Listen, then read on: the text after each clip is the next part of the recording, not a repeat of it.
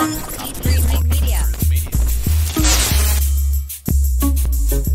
everybody, don't adjust your dials. That was just a brand new intro. I know. I've changed it up on you guys all the time. But this is the same show. It's a Wednesday, guys. We're going to do our regular routine of entertainment news talk, and we're going to do a whole special for the Eternals review. This is a spoiler review of Eternals. So if you're watching this and you haven't seen Eternals, prepare yourself, as I always say, because you're about to get spoiled. So if you watch the movie, stop what you're doing, because I'm about to ruin the whole movie for you. Bars. That didn't even really rhyme right. What the hell am I doing? Anyway, Amanda, help me out, because I'm already sinking this damn intro.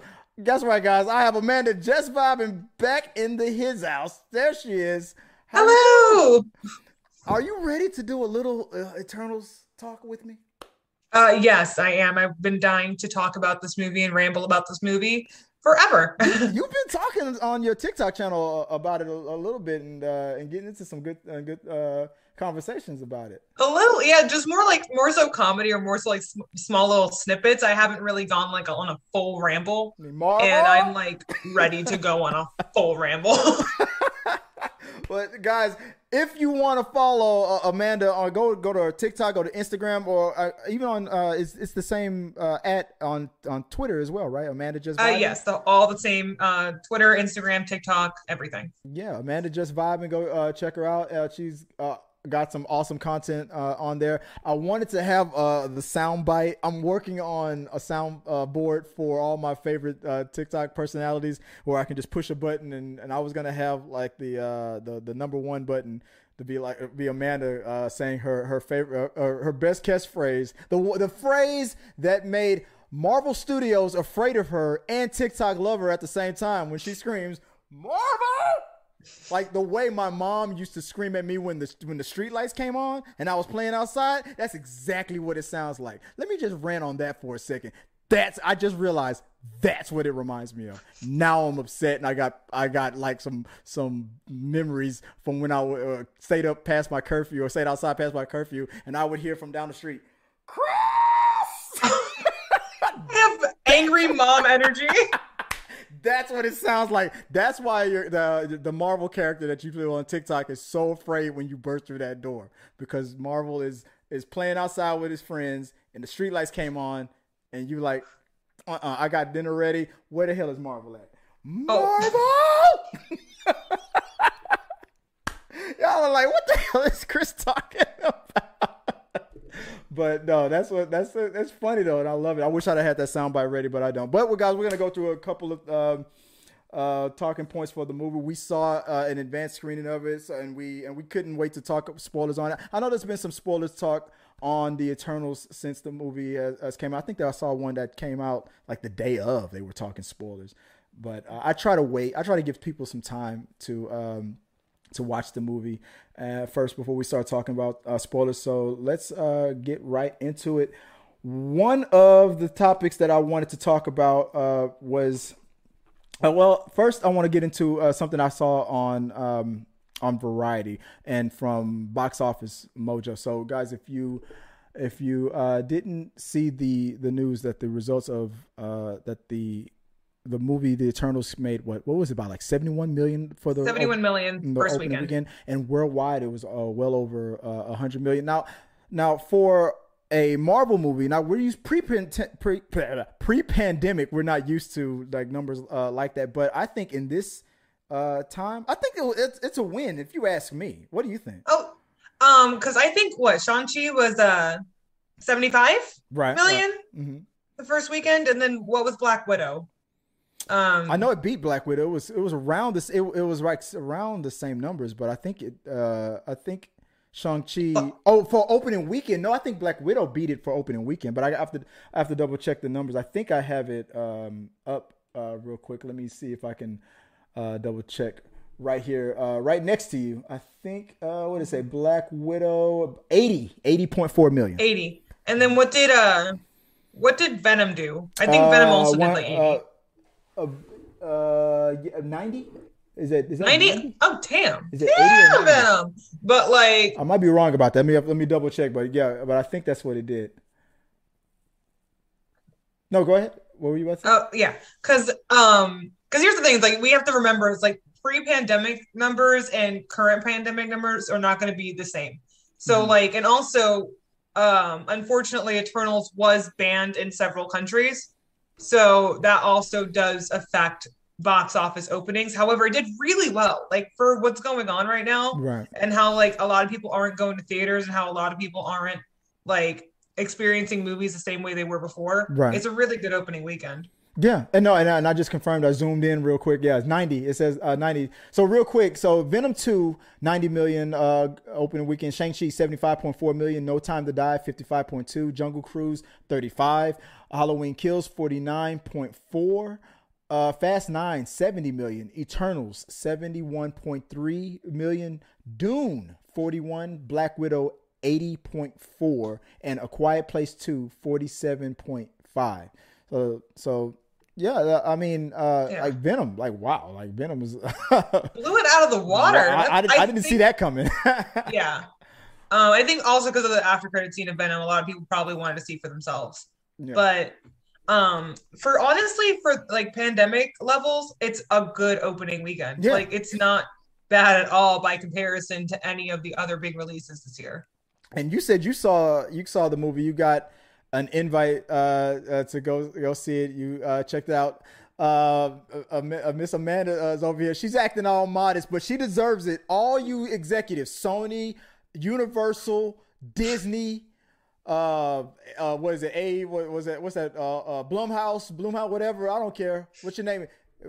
Call Amanda right now. Reach out and give her these damn press credentials because she deserves it. Nobody covers these things on TikTok better than her. Maybe besides me, of course. But she's like 10% better than me, if 8% better than me. And her followers, her hundreds of thousands to my 3 followers agree that she's superior on at this. But I enjoy when you are excited because you're a fan and you enjoy these Marvel movies, these comic book movies in general. And when you give your 2 cents about something and you're really passionate about it, I really see you putting your heart out there. How did you feel when you saw that the critics score like on Rotten Tomatoes was dipping? What was your first thought? I'm not gonna lie, because a lot of people, especially when I do kind of get more serious and when I do kind of like stray away from the comedy and go more into like the serious subjects, a lot of people tend to brush you off and not really listen to what you're saying and why you're saying it. And when I saw that those reviews started to dip like that, in my head, in my brain, I'm just like, okay, if this had been any other movie with any other cast, would they have been judging it like that? And obviously, I wouldn't know because I didn't see the movie for the world premiere. I saw it about 2 days before it came out. And I didn't get to kind of see it for myself because I'm one of those people where it's just like, does diversity automatically make a movie exempt from any criticism? Absolutely not. Right. Because I look at things in a way that I don't just look at things because it makes me visually happy, if that makes any sense. Like, I do like to have fun. I do love representation, but I don't just look at things like, oh, it checked enough boxes for me, therefore it's good. Right. That's not how I look at media. I look at it like, is the story good? Is the pacing good? Are the effects good? Did the characters like carry the story? Did I care about the characters? Did I care about the story? Those are the things that I reflect on, the things that I focus on.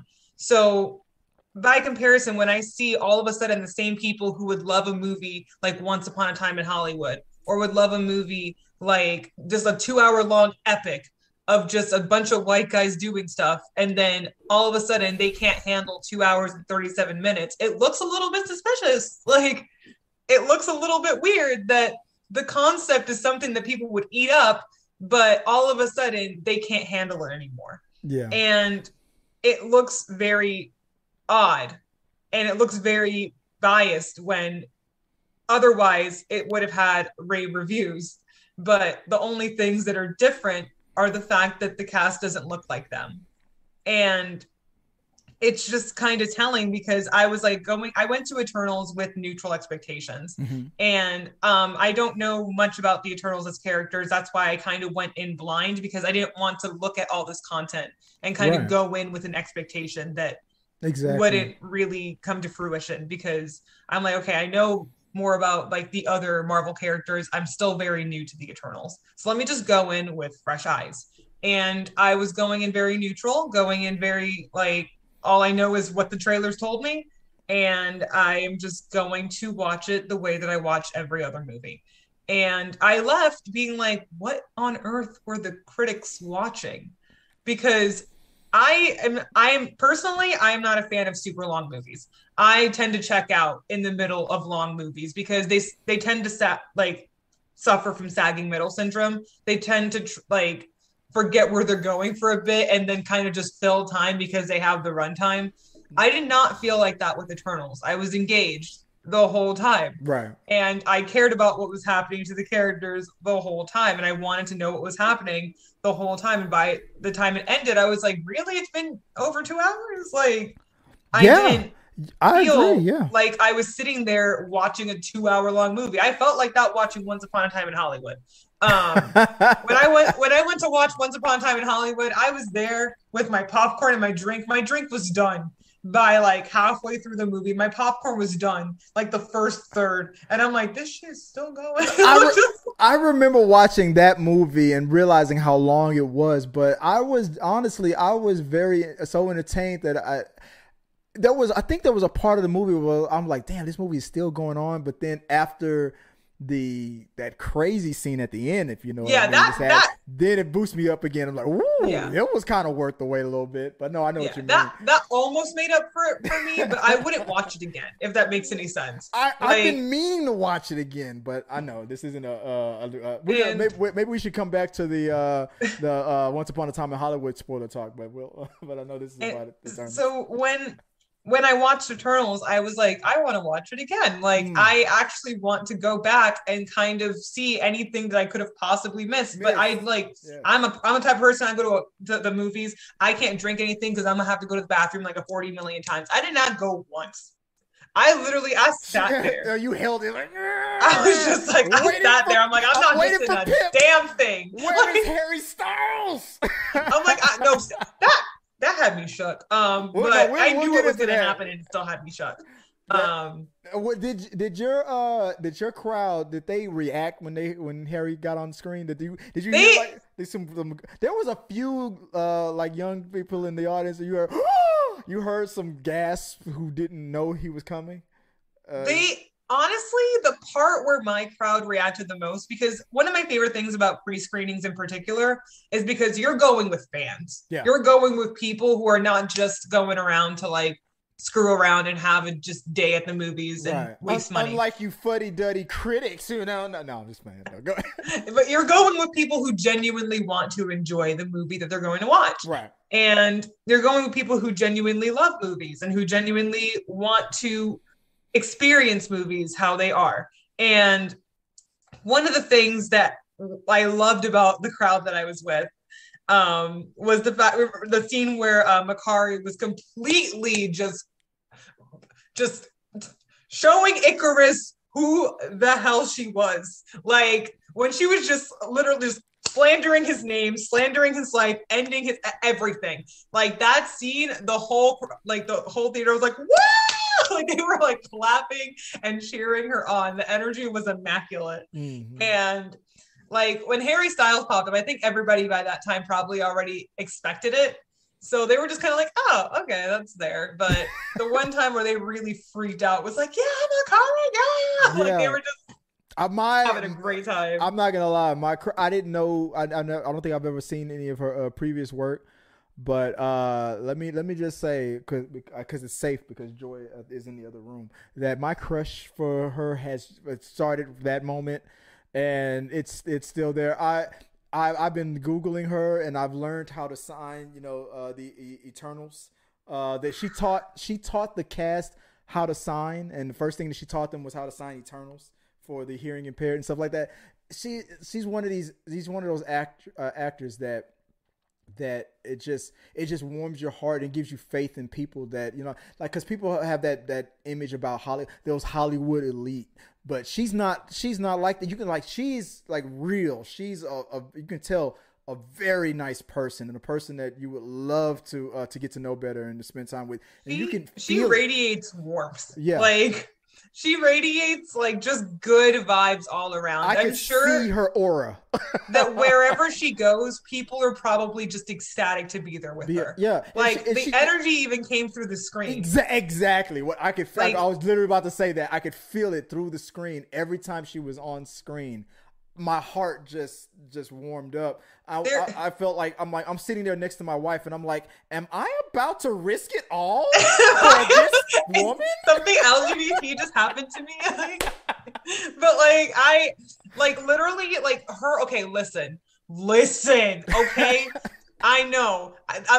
I'm about to get out of pocket here. It's fine. Okay. Breaking news. Listen. I went in thinking that Cersei and Ikaris were going to be my emotional support heteros. I went in being like, I'm gonna like the dude with the bone structure. No. Right. Okay.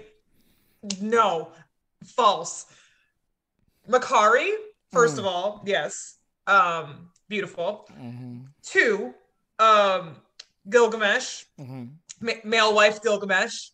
And 3, Druid. Excuse me? No business being like, did you miss me? My beautiful Makari. I was like, what? I was like, excuse me? I was like, the 2 seconds between them two convinced me more than anything Cersei and Ikaris did on screen. They were more romantic in that 2-second reunion than Ikaris and Cersei were at their own damn wedding. Yeah. And yeah. It's true, and we'll get into that a lot later. I know because I have a breakdown of each character and everything like that, so we'll get into more of that. But real quick, so from Variety, I want to talk again. Go back to the box office because this came in from Variety. Like, Disney superhero adventure Eternals debuted at 71 million at the domestic box office, a tally that would typically be labeled as disappointment, which I don't know why they're saying that in the blockbuster Marvel Cinematic Universe. Yeah, that's pre-pandemic. People. Yeah. Marvel movies rarely miss at the box office. All 26 Marvel movies have opened at #1 North America, and many recent installments, pre-pandemic, of course, have ultimately glided by the 1 billion mark globally with ease. Box office observers and comic book superfans have come to expect the franchise's entire entries to generate more than 100 million in their opening weekend. Anything less by Marvel standards tend to be classified as a misstep. I need to know, Amanda, what do you think about that from Variety? Was it a misstep or was it just, come on, was it just the pandemic? What do you think? What are your thoughts about that statement? Here's the thing. Every single Marvel property has opened under 100,000. Did they have the same energy for Shang-Chi? 100. Did they have the same energy for Black Widow? Did they have the same energy for anything else? Like, that's what I'm not grasping with this one. You're right. It's like all those other movies that you just mentioned. They mentioned, it underperformed what they do, but it's pre-pandemic. But that was pre-pandemic stuff. But for this movie, we're still in the damn pandemic, and they're holding Eternals up to the standards to before the pandemic. What's up with that? And that's kind of like, to me, like it's articles like that where they word it in such like a weird way. Yeah. And they word it in such like a kind of not to be like a jerk, like derogatory way, where it's like, did you have the same energy for all the other Marvel properties that came out around the same time in the same year that also opened under 100 million? Yeah. Yeah. Why is Eternals the one that you're putting the light on? That doesn't make any sense. Why didn't you have the same energy? I would argue maybe Black Widow, but only because of that drama that was going on. Oh yeah, with the Disney Plus and all that. But that's a whole different thing. But without any drama and all that other stuff going on, they still did the same kind of reporting on Eternals, which was it made no sense. Yeah, and I'm like, did they have a similar article about Shang-Chi? Like, did they have one at all? Right. Because if they didn't, like, if they have one that's like similar, I'm like, okay, at least you're keeping the same energy. Right. But like, as far as I know, they didn't. So why is it all of a sudden that people are looking at this movie as if it's like one of the worst things to have ever happened? And Exactly. it's like, it's really not. Like, out of all the movies I've seen, including Marvel movies, this is not the worst Marvel movie that's ever come out. Like, and it's I was really expecting it to be like worse than Iron Man 2 or worse than the Thor 2. Thor: The Dark World. The Dark World, the way they were talking. But when I Yeah, and saw I'm it, just like, I went in there kind of being like, okay, I'm not expecting a masterpiece, but I'm also not expecting like a Thor Ragnarok. You know what I mean? Like, and here's the thing too, it's like what gets me angry is because a lot of critics beforehand have been like, oh, Marvel's getting too formulaic. They're not taking enough risks. They're not doing A, B, C, and D. And then finally, when they start to do something different, and finally, when they start to introduce different concepts and different like ways of storytelling, they're like, why did they do this different thing? And it's like, but you just were complaining 2 seconds ago that it was too formulaic, and now you're mad right, that they changed the formula. right, And it's the math isn't mathing. So you're basically just trying to set these projects up for sabotage if you keep going back and forth. I had a teacher like that. She would change the rules halfway through and nobody would pass. yeah, And it was just like, how are you going to, like, again, keep the same energy, be consistent? Do you want different stuff? Do you want an expanded universe? Do you want different types of storytelling, or do you want things to stay the same? Keep the same energy. yeah, And it's kind of annoying too, where it's just like, I don't think people quite grasp that the slanderous like stuff that people say, or like the mean stuff that people say, it's not just about this movie. You know what I mean? And again, I'm not saying that any movie with diversity is exempt from criticism. I'm not saying that. But what I'm saying is the fact that I've watched a shit ton of bad movies made, directed, and for white guys. right, If I'm being blunt, you know what I mean? I have watched my share of the Michael Bay movie with a huge budget and the explosions. Like, I have seen enough movies that, yeah, not all of them are going to be masterpieces. But here's the thing: all those people still get a second chance. You know what I mean? M. Night Shyamalan hasn't been barred from making movies because of The Last Airbender. You know what I mean? He was still allowed to make Split, and people still really enjoyed that. He wasn't completely barred after the immense that have come out from his hands. You know what I mean? yeah. And like Michael Bay too, still being allowed to Blow shit up. to blow shit up. Yeah. Like still being allowed. Like, and that what people don't quite get is that, especially for women, like Chloe Zhao, like women are allowed to fuck up. Like, remember when Wonder Woman 2 came out? I didn't like Wonder Woman 2. Yeah. I didn't like Wonder Woman 1984. Yeah, I didn't like Wonder Woman 2, but everybody started, like, there was some people making comments, like, especially like assholes who wanted to make it about women versus men directors and stuff, saying, see, this is why women director blah blah blah. Yep. As if male directors had as if male directors never made trash. Yeah, exactly. And so, like, what gets me angry is it's like, you don't understand when you pull bullshit like this, and when you pull like it's the worst movie ever made thing for women or people of color or women of color. Yeah, they don't get the same chances as a male director. They don't get the same chances as this male screenwriter. We have to represent our people. We have to represent we have sex. to be the best. Yeah. And if we're not given a chance. And that's just how it goes. Exactly. If we're not the best at what we do, if we mess up one time, people will use that as evidence as to why we can't ever do it again. And that's what people don't understand, where I'm like, I didn't like Wonder Woman 1982. I have made videos about why I didn't like Wonder Woman 1982. Yeah, but does it mean that all women shouldn't direct? Exactly. No. Do I go ahead and be like, and see, this is why Patty Jenkins is the example of why women should never direct again. Yeah. Like, when do I do that? No, I never do that. You know why? Because I'm not an idiot. Exactly. Like every director, every filmmaker will have a bad day at the office. Steven Spielberg has had a bad day at the office. Exactly. And then we still allow him to make movies. Yeah. What Spielberg does. Even though he had no business directing The Color Purple, but I digress. We still let him do it. Isn't he directing West Side Story? Hey. There you go. You made my point even that more solid. Exactly, right? But we still let him work. Yeah, exactly. And that's what people don't get, where I'm just like, the reason why I say give Eternals a chance, respect it like you would respect any other movie. I'm not trying to give them an advantage. I'm not trying to give anyone an advantage. I'm trying to level the playing field. Right. Because people, a lot of people will take any mess up, anything that's not perfect from a woman of color, a person of color, and just be like, this is the proof as to why white men should stay in power in the film industry. And they don't quite understand that. It's happened to me. It's if I made a mistake or anything or said something wrong, this is why girls shouldn't talk about Marvel. Like, as if no man has ever fumbled their words or messed up something in their life. And I've literally never, you know what? Even though I've literally never heard, or maybe I've overlooked anybody actually saying specifically those words, but I've seen enough bullshit online to believe that it's definitely happened.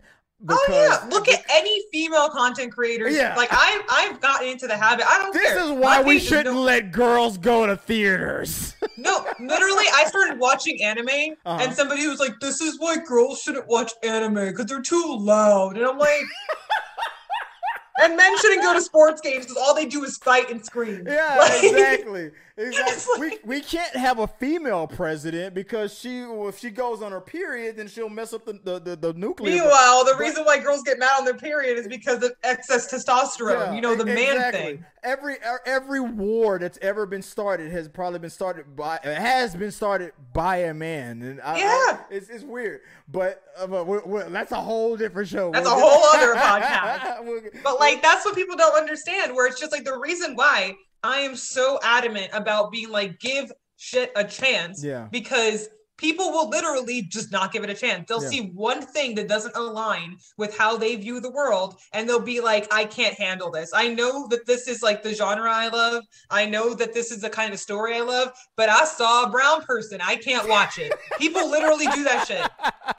I kid you not. I've had people in my comment section like, why did they, like, it's forced diversity. Why are they forcing it down my throat? Bro, they exist. Like, people, like, unlike you, exist. Yeah, exactly. And they'll say it on my page as if I'm not a woman of color. Being black is not illegal. That's why it's allowed to see a black person on screen. Being gay is not illegal. That's why we're allowed to see it on screen. And at least not in America. It is in some countries. Right? Exactly. Oh yeah, exactly. But people it's like they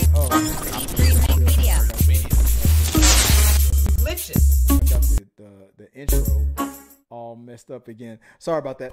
But people will freak out, like, and I didn't mention this on TikTok or anything like that, but when I previewed the movie, me and Amanda saw it on the same day but in different states.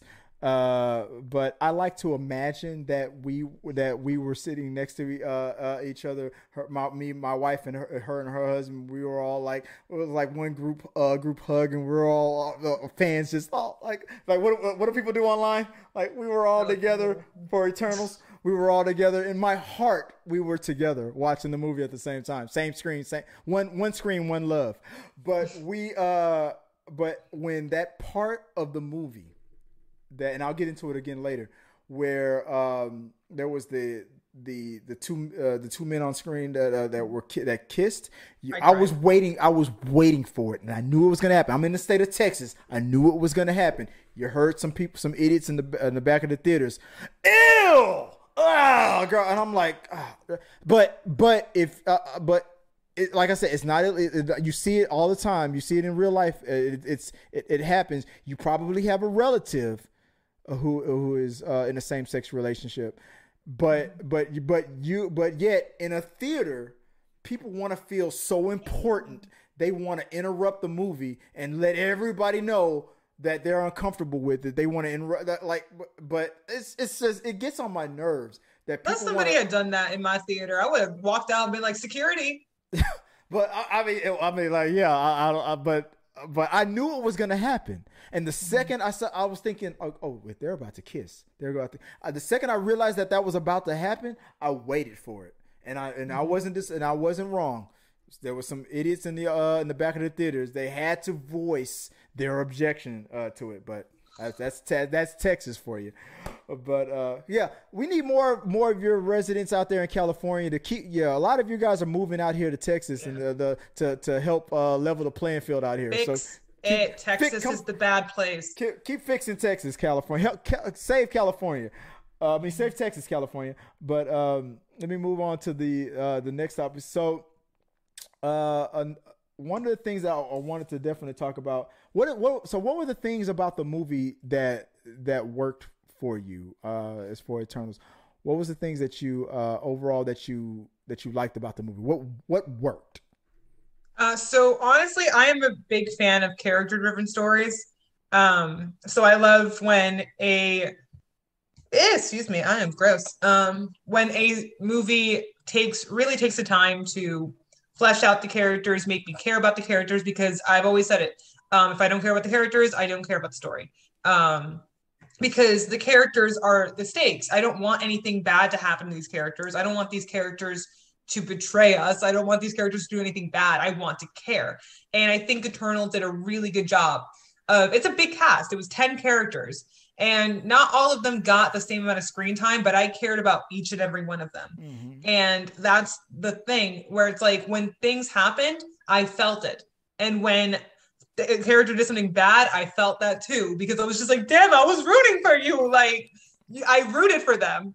And I think that's very important when watching anything, because if you're not rooting for anyone, if you're not caring about anyone, if you're not invested in their relationships, in their lives, in their characters, then what's the point? Mm-hmm. And so I think Eternals did a really good job of making me care. I think that for me, moving the MCU to I have high expectations for Phase 4, for mm-hmm. bringing the MCU to this new era in filmmaking. Because I feel like Phase 4 in Marvel, in the MCU, is going to be the closest representation of what we're used to, the actual comic book.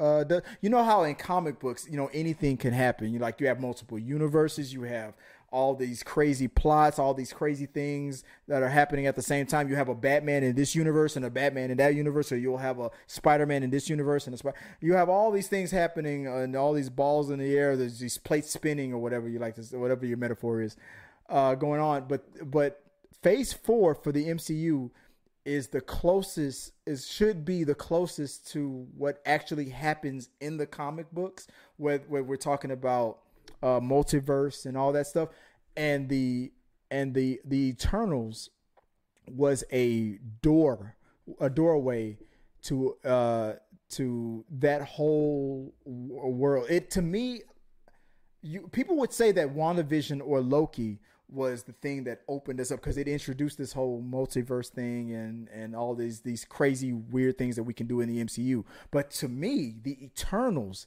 did it. Maybe because it was on the big screen, but the Eternals opened it up to like everything that I felt like I understood about the MCU, or that I knew about the MCU. That's one thing. But the Eternals is like, throw that away, because we just gotta look at the guy who created the earth. We gotta look at a god. Like when this movie began, and it started off differently than any other MCU movie, with the scrolling, the text like it was a Star Wars movie or something. Yeah. And it said, "In the beginning." I was like, holy shit. We're going back to the beginning. Yeah, this is big. This is unlike anything we've ever seen. And I felt like this movie changed everything moving Here's forward. The thing too. It's like, it was very much on it made me feel like it made me feel bigger than myself, if that makes any sense. It was a very existential movie. And I don't really think that anything in the MCU previously really made me think on such a broad scale as Eternals. Because long story short, for a lot of the MCU movies, especially when they are the character-focused movies, like the trilogies, like the Thor trilogy, the Iron Man trilogy, they're very within their own like vibe. You know what I mean? In Right. their own circle, in their own story, in a very closed instance. Right. Right. Right. This one was like not just global, but like a universal thing. And it really made you think, especially when like things were revealed, like everything has happened before, basically. And this is just something that keeps happening. And the Eternals are just reset and put back out there again. And just it made you think because it's just like the implications of everything is like, holy shit, like there's a lot implied. Yeah. And one thing too that kind of gets me where it's like they also explained away a lot of the plot holes that previously bothered people because you know how the whole like snap, the whole like Thanos fucking around and finding out. Wait, like, what's the snap? You mean the blip? The blip. The snap, the blip. No, the snap was what happened that like Thanos snapped everyone. The blip is when everyone came back. Right. So like it explained why the Eternals didn't interfere when like all of that was happening, and it was a pretty good explanation. They were literally just instructed not to. You think that was I call bullshit because they said why didn't you help when Thanos snapped everybody and blah blah blah, and they were like, well, our prime directive is if it I just thought about this. Wait, if it doesn't have to do with the what was the villains called again? Isn't Thanos part deviant though? Yeah, exactly. Like, wait a minute. I just thought about it. I'm like, wait. If a deviant isn't involved, like we're not supposed to interfere. But like the prime objective of that of the Eternals was to help this planet, like every other planet where we put Eternals. We're supposed to help that planet evolve enough so the celestial being that we put in the center of this planet will have enough energy to be born. So that's the Eternals' prime objective. Even if they don't realize that's what their prime objective. Wouldn't Thanos snapping half that planet directly interfere with that objective? Wouldn't that mean that they should have? You're totally right. Okay, wait. Boom.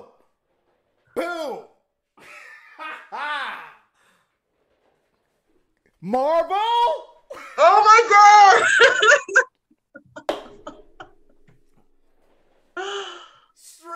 Stream is over. That's it. Good night, everybody. What do you think? Come on. That means that they should have flown down all of them. Sprite, all of them. They should have came down and what they should have done instead? They should have just had them get dusted. Yeah. They should have just got dusted. This is why, and this is what I really believe. I genuinely believe this. That I feel like here's the mistake that they made. Let's go into this because we talked about what worked in the movie. Here's what didn't work in the movie. So let's get into that. I'll put the thumbs down logo. Here's what didn't work on it. That didn't work. I feel like Kevin Feige and the MCU, this is the mark this is the thing that they missed because they did this correctly with the Avengers, where they introduced for the Avengers movie, the director originally wanted to introduce Wasp in the first Avengers movie, but he was forced to use Black Widow and blah blah blah. I feel like we should have been introduced to an Eternal in a previous movie before we got this Eternals movie. I believe that if we would have gotten, I don't care who it was, if it was Selma Hayek, if it was Angelina Jolie, I don't care, any one of them. If we would have just got maybe Selma Hayek, because she was the leader at the time in the beginning of the movie. Maybe Selma Hayek as a healer. If we would have got introduced to one Eternal prior to the Eternal movie in a previous movie, I believe that the critics that thumbs down this movie would not have hated on it as much. I feel like we needed to be introduced to at least one, even if they didn't announce themselves as an Eternal. They just made a cameo and didn't do anything crazy. I feel like we should have had one Eternal cameo in a previous movie, because everything that they said that a planet needs to evolve and blah blah blah for a Celestial to be born.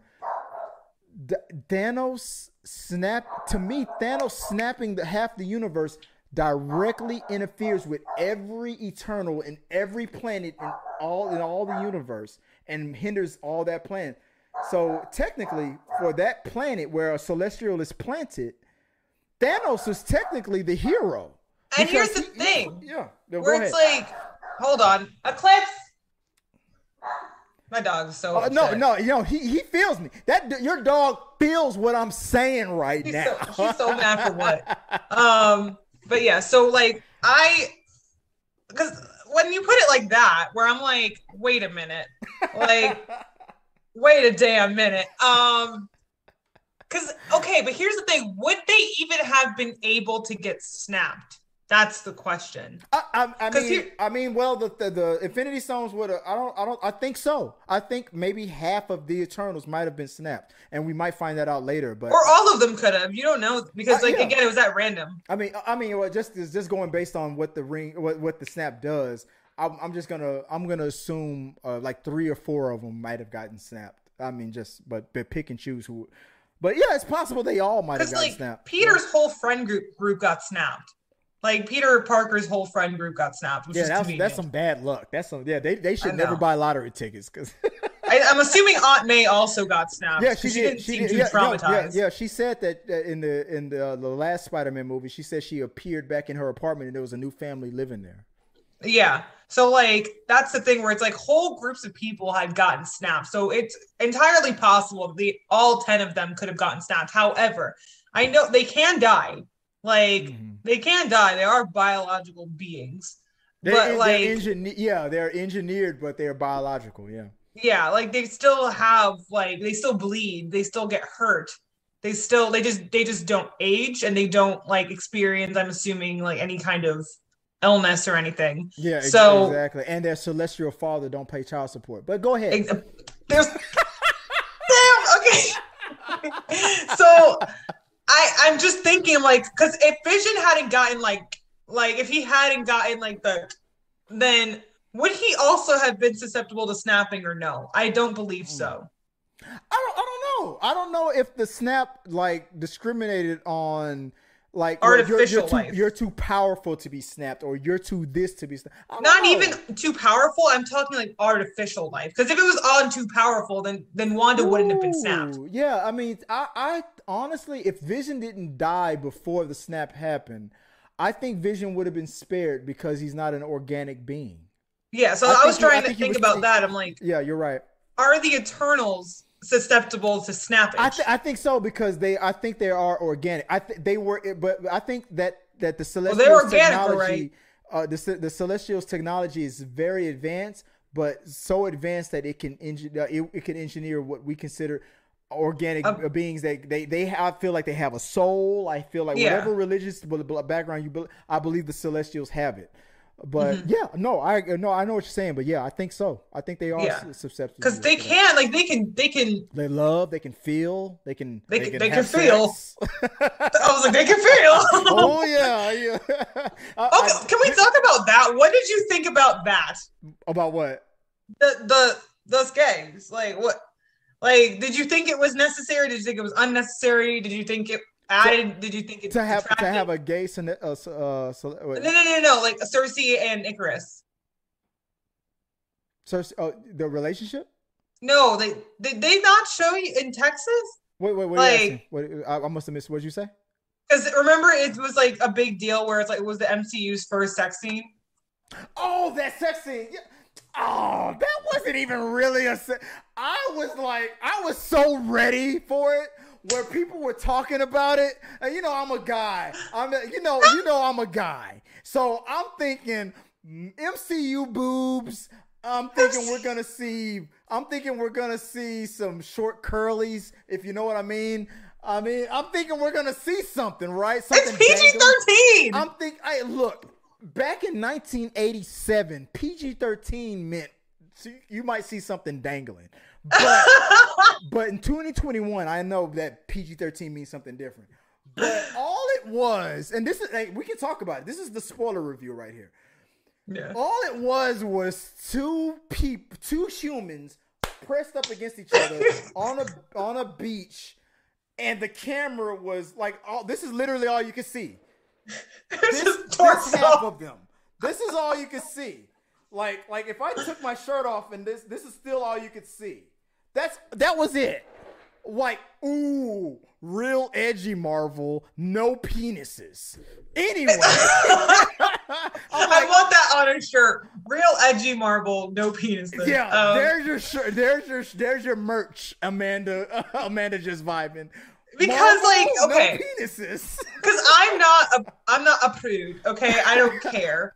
I'm one of those people. I consider myself a sex positive person. Half of my content for a long time was me making out of pocket simp jokes. Amanda, did you want to see boobs? I mean, I always want to see boobs, but like, but like, who doesn't want to see boobs? I'm like, go on. Consensual boobs. All right.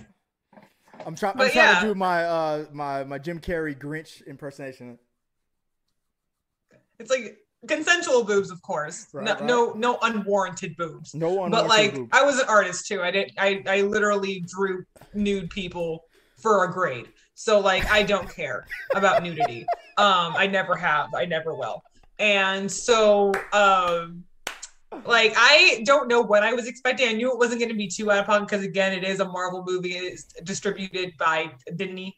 And it's just, like, I knew it wasn't going to be anything like 50 Shades Freed. Like, it was going to be... how disappointing was that movie? I wasn't disappointed, really. I just kind of was like, did that really...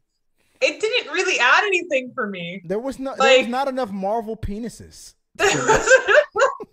Like, it didn't really add any, like, I feel like nothing would have changed if like it wasn't there, if that makes any sense. No, like, I understand the human element of it. I understand the realism element of it, because it is kind of funky that there's so many adult relationships in the MCU and not one of them be clapping cheeks. So like, I understand from that aspect. However, it was also just kind of like, I think they played it a little bit too safe, if that makes any sense. Yeah, like it was I either would have preferred they play it a little bit less, like the one in Twilight was more intense than that. Like, yeah, I know what you're talking about. Like, Edward breaking the bed was more intense than what happened on that beach. Which is why they want, and that was also a PG-13 which movie. is why they want Kristen Stewart to play Joker, because they want a redo of that sex scene. Joker and Batman breaking the bed. But like, that's the thing where it's like, I think you either go full on, like you either commit or you don't do it at all. Right. Like, I think even in a PG-13 movie, like, you can have a PG-13 sex scene. Like, it's not, I'm not requiring Marvel penis. Yeah. Like, Kevin Feige's watching this right now like, what the hell, Amanda? I thought we were friends. I mean, look, again, I'm saying you either commit or you just don't do it. Yeah, like, exactly. Don't give mid. If you're not gonna show us a pee-pee in the MCU, then don't show us a shoulder. Oh my god! Didn't they show in a Batman comic? Was it a Batman comic where it was like the first like? I don't know what you're talking about, but whatever it is, I want to find out. Google it. Maybe don't. I'll Google it. Let's think on. I'll Google. Remind me later, guys. I'll Google that later, and we got some comments coming in. But but let me keep us on track. Let's go through each of the characters real quick. And I got the first one already up on to our right, our left. We have Gemma Chan. What were your thoughts of Cersei? What did you think about Cersei? I love Cersei. She was very much like everyone says it. I know I'm going to say it too. She was the heart of the movie. Mm-hmm. She was very much like the team big sister. If Ajak was the team mom, she was the team big sister. Yeah.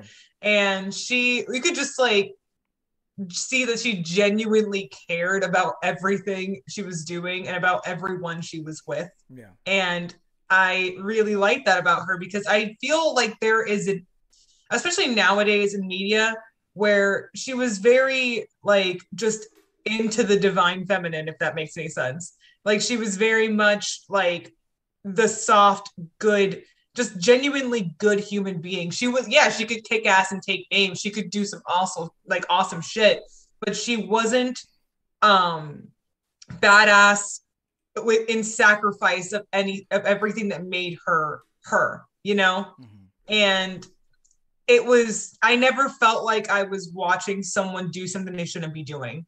Mm-hmm. And that was really nice to watch because I think nowadays, especially when it comes to like female main characters, one of two things happens.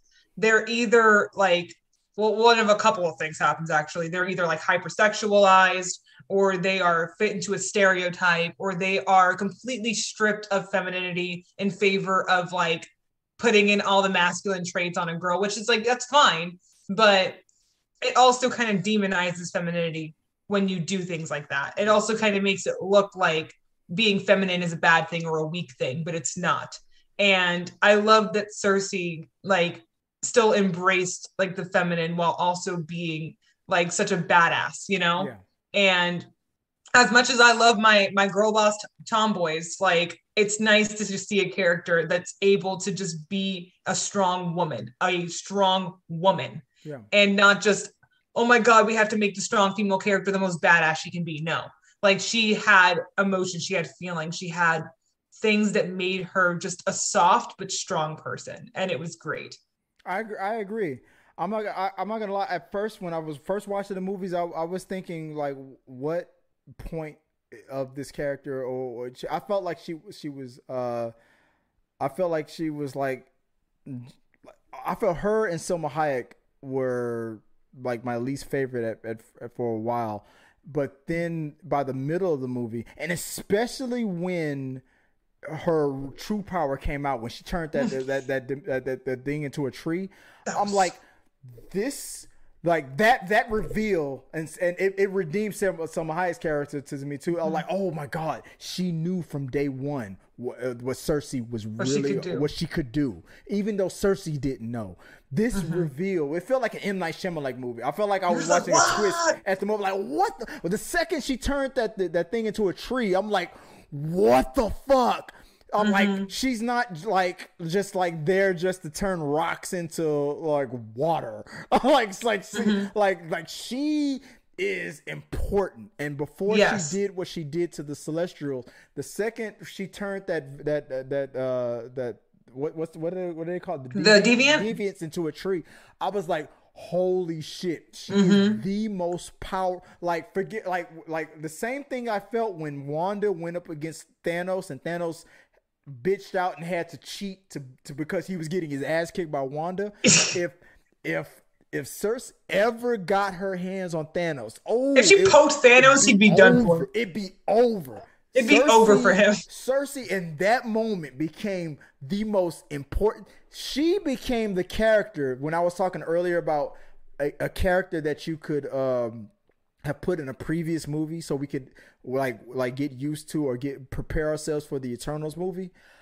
My two characters that I would pick would be either Cersei or Selma Hayek's character, Ajax. Those two characters, either because any other character to me would be too powerful to have been in the Avengers. I mean, but a healer like Ajax and Cersei, I think they could have been low key enough to or I mean even maybe Sprite, but I think they could have been low key enough to be cameoed in a previous movie. Could have been an issue because of casting. Yeah, good. Yeah, her age and all that. We'll get into that later. But yeah, Cersei for the whole part, her and Selma Hayek, for some reason, I was like these two characters to me were like, they were to me. I'm not gonna lie, I thought they were boring at first. And but when that reveal happened, both of them at the same time instantly became the most important and the most intriguing characters to me from that one moment when she made that character into a tree. I was like, oh, and that's why I said on TikTok, I was like, this is the movie where even the critics who like bashed it and said they didn't like it, once we get some distance from it and we get another Marvel movie and we can see the bigger picture, we're gonna see the genius from what she did with this movie. We're gonna see it, but we just can't see it right now. I feel like a lot of critics that didn't like it, they can't see it. But when And we get the next movie, we're gonna see it. It was a big movie too, and that's the thing where it's like I think it was one of those things where it's like I think so many people are used to big bad boom, like it's going to be super fast paced and give us all this stuff. And it's going to be Iron Man comes in and punches somebody and it's over. Yeah, and they're so used to that more story and character driven stories that are not very action driven kind of fly over their head. And I'm not trying to say anybody is stupid. Like everybody has different taste. Everybody likes different things. But I do think it is worth kind of sitting back, managing your expectations and being like, this is not going to be a Thor Ragnarok. Yeah. This is not going to be a Guardians of the Galaxy. This is not going to be this ensemble movie of just people punching each other in the face. If any other movie I could compare it to, I would compare it to Guardians of the Galaxy because Guardians of the Galaxy was even hardcore comic book fans didn't know, like you had to be a true blurred or nerd or geek to know about the Guardians of the Galaxy. But even comic book fans didn't buy Guardians of the Galaxy books, and you have to be like true to the heart a comic book reader to know about Eternals and Guardians of the Galaxy. I think Guardians of the Galaxy and Eternals had that same kind of background coming into the MCU situation, but for some reason I don't know why Guardians of the Galaxy got more love than Eternals, and I feel like they were in the same boat. If that makes sense. I feel like Guardians got more love. I'm going to be completely honest because Guardians of the Galaxy, both 1 and 2, are some of my favorite Marvel movies, and it's because I do think they did the found family / coworkers better than any of the Avengers movies has. Okay. Because the characters were actually kind of just like buddies and roommates, you know what I mean? Yeah. Like they were messing with each other, they were friends with each other, they had their own little like relationships with each other, and they cared about each other. Yeah. A lot of people have said that the Avengers are co-workers, and that's pretty much it. A lot of them are friends with each other, like they have their own relationships, maybe 2 of them, or like 2 at a time, but they are not a family. Yeah. If that makes any sense. They're more of just co-workers. They come to punch in, they come to punch ass, and then they go to leave. I know him from work. and maybe they'll just have a non-funeral for one of their most important founding members, you know. But yeah, so that's where Guardians of the Galaxy also got more love because it was more outwardly comedic.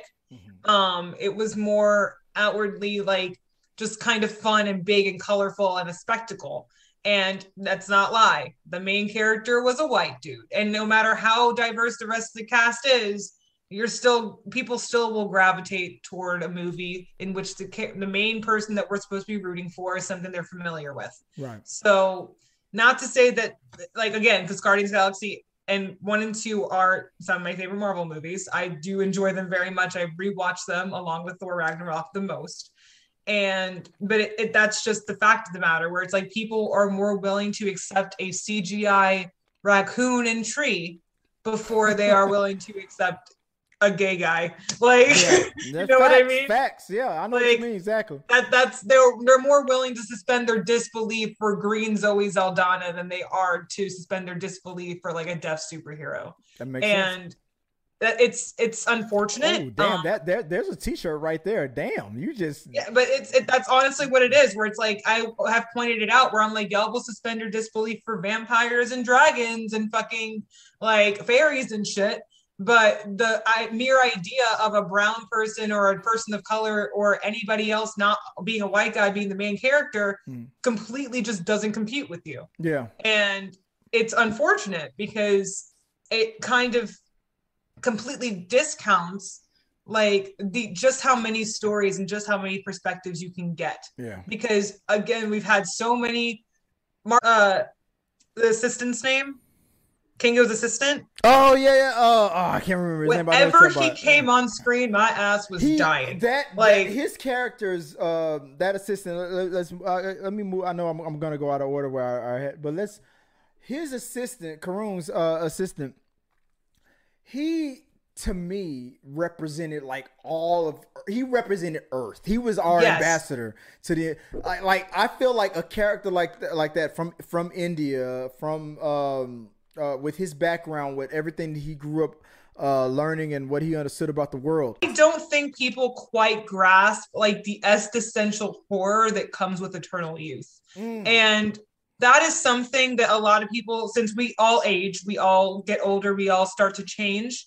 I don't think people quite grasp just how mentally, emotionally, and just spiritually taxing it would be to never be able to change. Yeah. Especially when you are in a body that society deems as non-important, because people discount children a lot. Yes. People look down on children a lot. And children are often one of two things. They are either ignored or they are victims. Exactly. And they are never truly respected in the way that children are human beings. Like, and I think that because we grow up and grow past that stage, we can't really wrap our brains around being a child for the rest of our lives.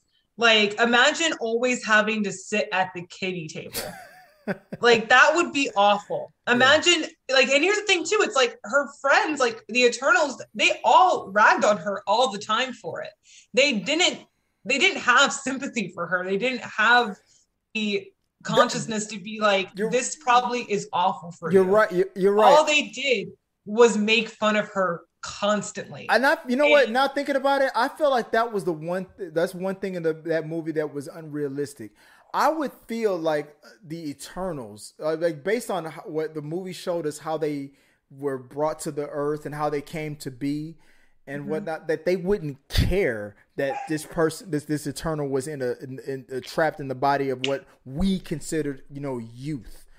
But I would think that they should have evolved beyond that.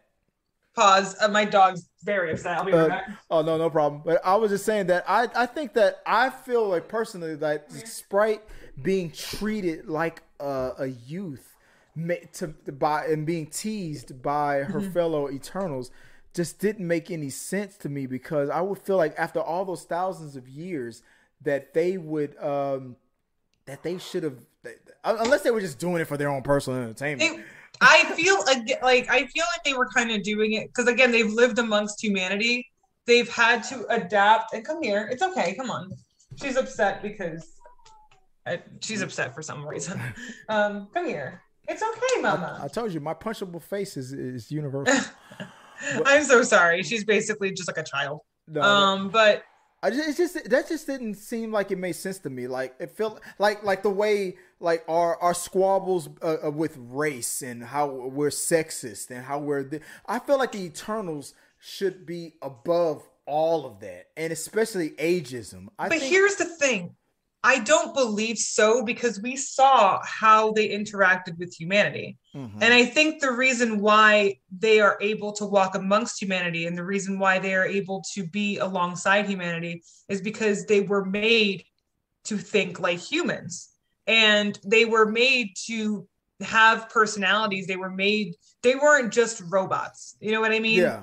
They were like, they could feel, they could fall in love, they could have a crush, they could be, but they could have inhibition. But Sprite was one of them. They knew how old Sprite was. They knew that Sprite was one of them, but they also, like, again, they're human, and sometimes humans can be assholes. They're being dicks. Like sometimes humans can be jerks and say things that they don't think are offensive at the time, but are actually offensive. So when Sprite betrayed, like let her feelings out, and she let out how much she loved Icarus, and she betrayed her friends, were you surprised at that? I wasn't surprised. I mean, I think there was like the initial shock of, oh shit, she really did it. Yeah. But when you really look at how she was treated during the movie, and how like Kingo literally abandoned her because he couldn't go on with the kid that would never grow up because it was an inconvenience to him. Like, imagine being an inconvenience to someone and them just ditching you with no explanation. And you find out thousands of years later it's because you were an inconvenience to them. And so it's weird because throughout human history, and I was having this conversation with my wife, and I'm like trigger warning because I don't want anybody blogging about me, talking about me. But throughout all of human history, until about the 20th century, a grown man, or looking like the age of Icarus and Kingo and everybody else in the Eternals and whatnot, having relationships or a relationship or getting married to a girl of an age or that looked of the age of Sprite was not uncommon back in the day. Actually, fun fact, it actually kind of was. The only time they really did that was with nobility. Mm-hmm. So when you were a noble person, when you were a like royalty, that's when you tend to get the thing of like people getting married at 12, 13, 14 years old. It tended to be a transactional thing. People with money, people with power, people trying to gain more money, power, and status. Right. When it came to just normal everyday human folk, just like walking around and living, yes, it happens for like, again, for transactional purposes, but when it just came to normal everyday people who weren't trying to make a transaction, a lot of people didn't get married until like 17, 18, 19 years old. Well, I mean, even well into their back 20s. in the day, back when the life expectancy was around like 30, 40 years old. Well, even then, that's another thing too, where it's skewed, because if you lived past infancy and you lived into your late teens and early 20s, you were actually expected to live pretty long, like pretty into your 50s and 60s, avoiding any unfortunate accidents. The reason why life expectancy is the way that it is and this is a random topic that I know too much about. I'm so sorry. So the reason why life expectancy is the way that it is and was portrayed the way that it was portrayed is because it's an average of people who lived and died, basically. Okay. So if you had a high infant mortality rate as well as a high mortality rate of, like, say, women dying in childbirth or men dying in battle, so you had people dying from the ages of 0 to, say, like 22. And that is a lot of people dying at a young age for those reasons. If you got past those ages, you typically didn't drop dead at the age of 30. People weren't just randomly dying at 30. We're like the same biological people that we were thousands of years ago.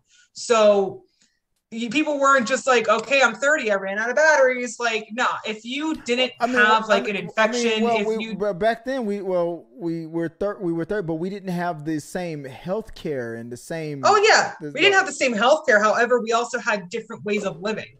So, like, if you actually look, I did this once. I don't know why I went into a full deep dive of medieval diets. People weren't starving, really. Like, a lot of, like, if you had, like, again, if you didn't get sick, if you didn't have any accidents, if you didn't get an infection from, say, like a rusty nail, or if you didn't do something that could cause your untimely death, if you were just vibing and living, you could live well into your 60s, even 70s. So that's why life expectancy looks so bad in regards to, like, the olden times, because people were dying. Like, there was a high infant mortality rate and people were dying due to accidents.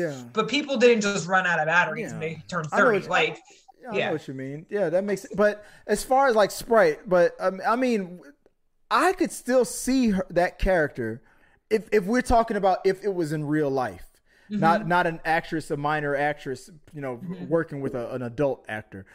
If these were real Eternals and she was just made in that body to look what we consider a minor, I could still see her being in a relationship with one of the other Eternals. Well, the issue is that they couldn't stay places. So remember when Kingo was just like, people were starting to freak out when they realized that you didn't age. It's a lot easier. Like, I look pretty much the same as I did when I was like 17. Like, once I hit puberty and once I like grew up, I didn't really change. Right. So if I just looked at somebody and said, when I was 17, I'm 23 or I'm 24, or I looked at somebody now and said, I'm 24 or I'm 17, they would probably just take my word for it. Right. But when you're 12, physically 12, and you sound like a 12-year-old and you look like a 12-year-old, and it's been 5 years and for some reason you don't look 17, that's going to make people be like, what the fuck is going on? Yeah, no, I agree, but only on the parts where they would make it public. But I'm talking about like on a privately. Like I could see them still having a relationship in private. I mean, but they don't have to mingle with humans if they don't want to. But like what's her name? McCary was alone a lot, and she like something like that. Like they like if she was. I would think that if she was to fall in love with one of the other Eternals, like if Icarus wasn't madly in love with Cersei or something like that, that Sprite, if she would have had a relationship with Icarus and just kept it on the ship or private and all that stuff for when it was time to be together and never out in public, like something like that. I mean, I'm just nitpicking on how it could. But here's the thing: it's like we also saw that Icarus was deeply like he had a massive crush on her, and he literally was just like, "I'm yours if you'll have me." He wanted Cersei, and I think another thing too, where it's just like I don't think it was I think it was also about the fact that Sprite, I believe, like at least in the context of the movie, was created the way she was to appeal to the childlike nature. She had to be the representative for children. She had to be there for because all of them had different races. They had different reasons for being the way that they were, and there had to be a child representative. Yeah, so I believe also the other Eternals, especially since it is true that they have lived previous lives and they have remnants of their previous lives. They also, since they walk amongst children and they. Like you saw Cersei like being the big sister and braiding hair and like playing with toys with people. Right. And like you saw like they probably would still, even though they consciously know that Sprite is beyond her years, they would still visually see her and perceive her as a child, even if they did know that she was millions of years old with the mind of a grown person. Exactly. You know what I mean? I don't think they'd be able to get past that. I wouldn't be able to get past that. The fuck? Like I could not. Yeah. So like it's basically just like it looks like a duck, talks like a duck, and is a like duck. I would not be able. Like I can't. So I look at it in the concept of in the mindset of that, where it's like you've walked amongst human children. You know the mannerisms and the way they look and the way they sound. I don't think they would have been able to disconnect from that. Like that, I think that would have just been fucking icky. And gross. I know. And I agree. And B, it would have just been like, it just doesn't mentally work like that. Yeah. You know what I mean? Yeah. Like, so at least not for a fucking normal person. But isn't it crazy though that at the end, because I literally in the middle of watching the movie, I remember I was whispering to my wife, I was like, if they're ever gonna have a sequel to this movie. And whatnot, and like we're talking about, this is the first movie, and Sprite is supposed to be millions of whatever years old, and obviously she's not aging. But the real person, the actress Leah McHugh, she is going to age. That's why they made her human. And exactly, and in the middle of me thinking that and whatnot, I'm like, well, shit. I guess maybe she's gonna die at the end of this movie, or she's not gonna make it. And then they pulled that thing where they made her like human-like, and made her like I'm like, they're okay. Kevin, they made her mortal. She was immortal. They made her mortal, which means that she could die. I mean, I'm sure she still has her powers, but we don't know. I'm assuming she does. I'm assuming she does, but they had to they had to throw that into the movie to justify when they make a sequel and she's older, so we won't ask. I remember thinking that before they did that in the movie. I remember thinking, well, they can't have this same actress because she's gonna get older in real life, and the person's supposed to look the same in the next movie. But then when they did that, and like, well, I'm gonna make you human and blah blah blah. Maybe you'll still have your powers, but you're gonna age. I'm like, Marvel, they fixed it. The plot hole is now covered, and brilliant. That's what I was like. I was like, okay, yeah, they covered it in the middle of the movie. I was like, good job, Marvel.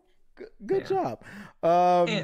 What did you think about one of our favorite characters, Makkari? What was your favorite Makkari moment? Oh my god! My favorite. But oh my god! My favorite Makkari moment was 100% when she was just whooping Icarus's ass. Yeah. Like, yeah. Put it on the when clip. she was just completely ending this man's whole career. Yeah, like, I slow clap it out. She was so good. I was so happy they didn't do the slow motion shit. I was so happy that she was just like, she was just like going for him. Oh my God. She was just like. This one movie made people bring up things like this is what they should have did with the Flash or now it's like Quicksilver. Or Quicksilver. Like this, I saw a TikTok where a person was like, For all we know, Makari was probably there during Age of Ultron, like looking at Quicksilver, like amateur, really, like dude, like come on, like really, you didn't see those bullets come at, like just laughing at him the whole time. That gets me. Okay, okay, I'll just say this and then we can move on. Why couldn't he just move Hawkeye? Why couldn't he just move him out of the way? Well, the bullets were coming for Hawkeye and the kid, right? Yeah, but why couldn't he just yank him by the shirt? Yeah, hey, but I don't know, but a movie like that to me would have been perfect for, like I was saying earlier, if they would have had introduced an Eternal in a previous movie. I'm sure. I'm glad we got Quicksilver and all that, but Makari could have been there. And also too, like she was so like eclipse Jasmine. I'm so sorry. Oh, but like she is so mad today, and for what? But my child. I love how Makari's getting so much love. I mean, she deserves it. And also she was funny, and she was just like. She just had like again such charm. Like that's the thing. It's like just it radiated through the screen. Whenever she was on the screen, it was just like chef's kiss. Yeah. She's one of my favorite actresses now. I love Lauren. I want to see more of the stuff she's been in. Yeah, I do too. I have a crush on her now. I love her. I think we all do. Like. Men and women alike. We're all in unity. We're all simping for Makari. We are simping exactly because she killed it. I'm sorry. I'm thinking the second Icarus turned bad. I'm like, damn, who's gonna be able to handle this dude? It's just like, and Makari was like, I got this. And square up, bitch. His ass. I loved what Flash did during Justice League, and I'm sure what he's gonna do in the Flash movie is gonna be amazing as well. But I'm sorry, Makari crushed it as a speedster. Yes. That was awesome. This was a great clinic to what Justice League could have done. Again, people were cheering. They were cheering when she whooped his ass. Yeah. Like it was so. It was so satisfying. In Texas, everybody in my screening, there was silence. Everybody was in awe. You said they were cheering over there where you were. Yes, like there was like clapping and like woo, like they were like cheering for her. It was just like she was so good. And one of the things too, I think it was Phasos, right, where he like chained Icarus down. He was just like, I've been waiting to clip your wings. And I was like, let's talk about him real quick. Yeah. That moment where, because I mean, obviously one of the most powerful Eternals. I mean, the master of technology. He could, I was thinking like, what were they gonna do with this character? And when he had that moment with Icarus, and he was the one guy who was able to restrain him and keep him down, and it didn't really like I was afraid that they were gonna have a moment where he would like break free and like maybe he would kill.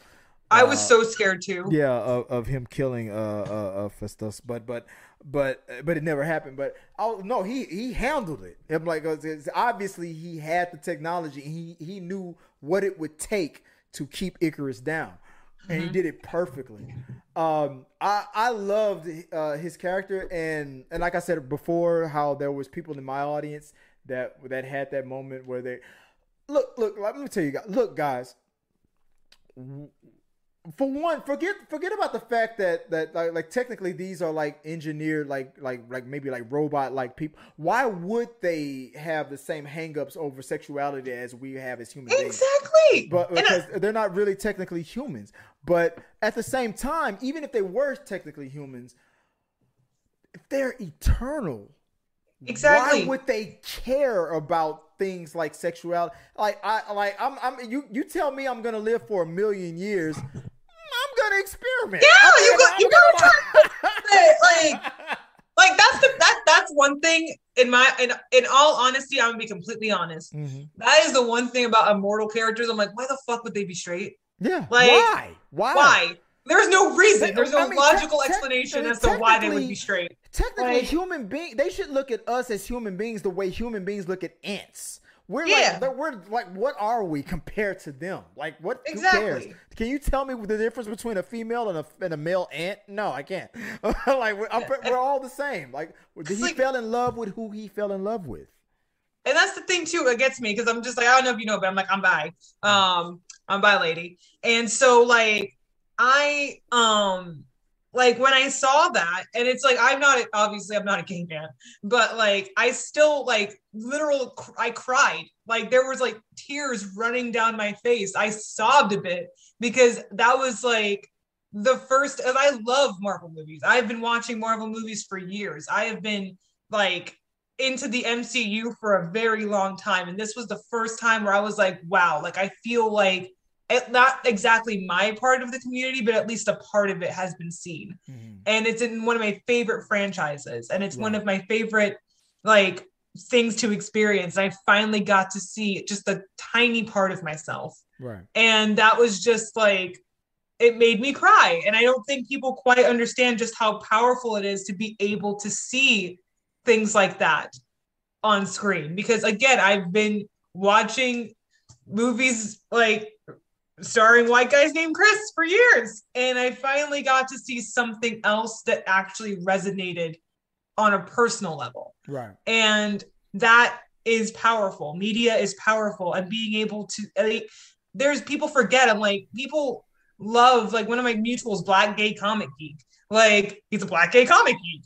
And people forget that like people like Fastos exist in real life and they enjoy comics and they enjoy things that everyone does because we're human. Right. And it's such a human experience. And it's so sad to me that there's a whole group of people that want to completely delete a human experience because it's icky to them. Yeah. Like, and it's just, they don't even take a second to understand just how important it would be for someone like Black Gay Comic Geek who loves the MCU just as much as we do to sit down and see himself on screen, you know?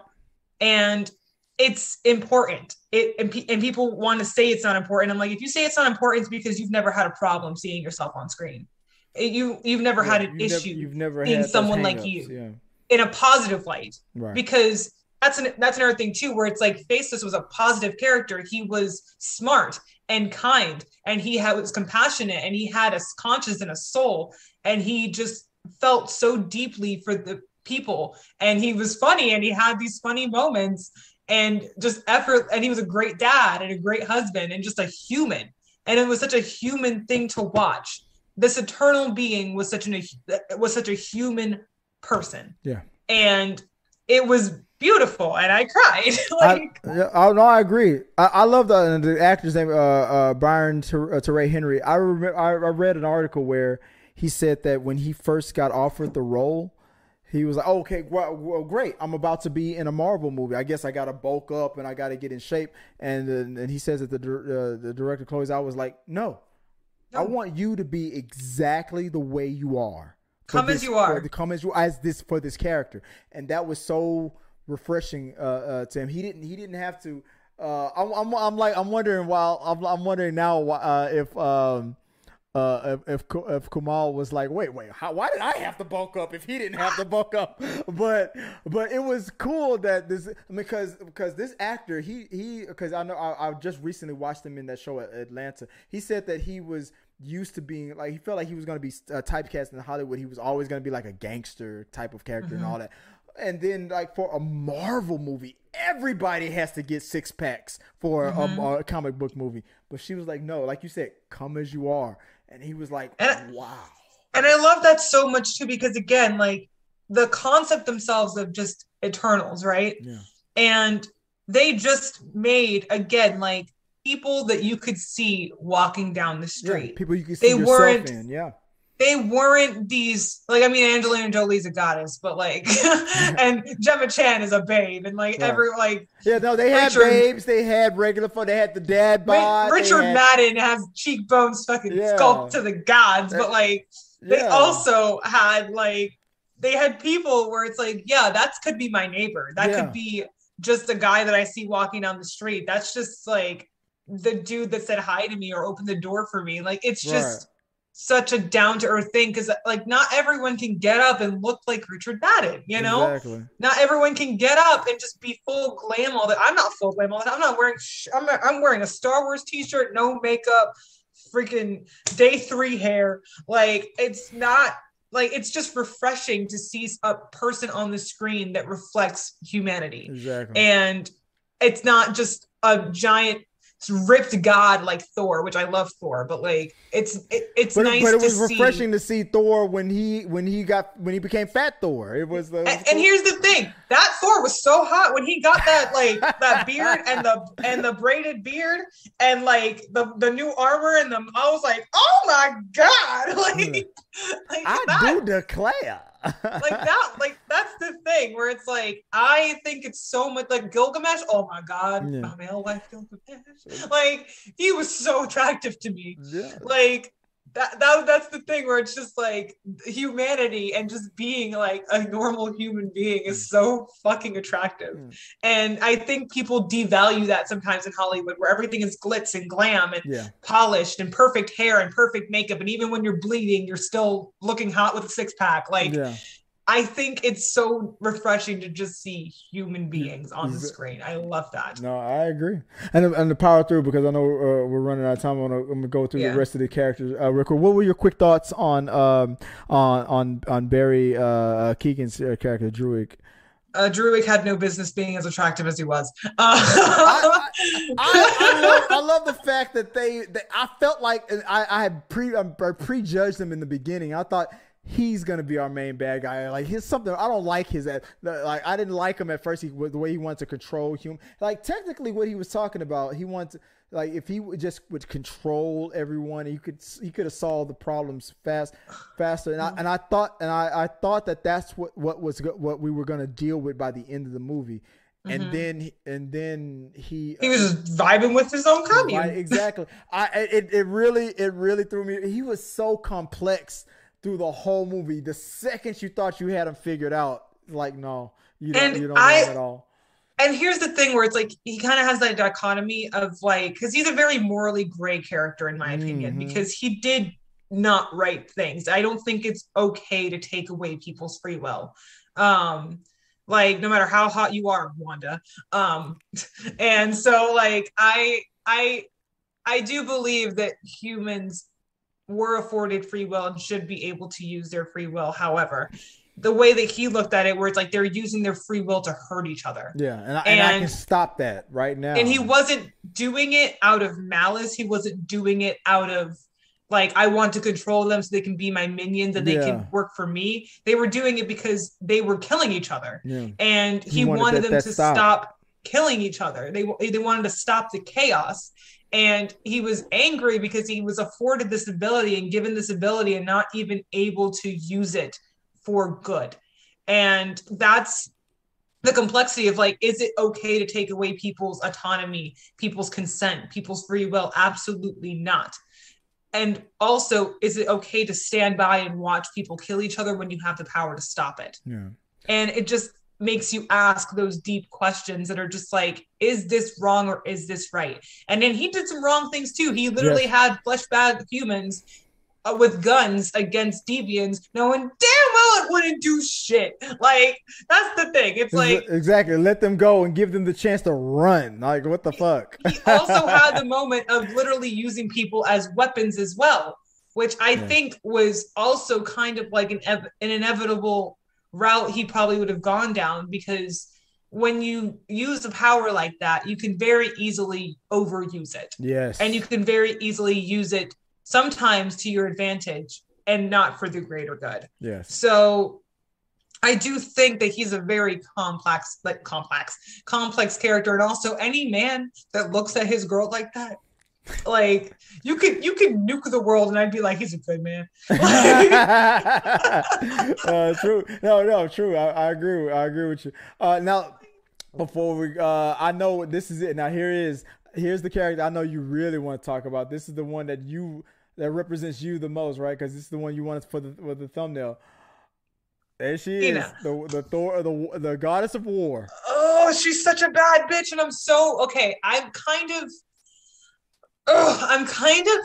back and forth on how they handled her character, because I think they knew that she was a very powerful character. Right. I think they knew her potential, and I think they knew that if she was in any given situation, she would beat someone's ass.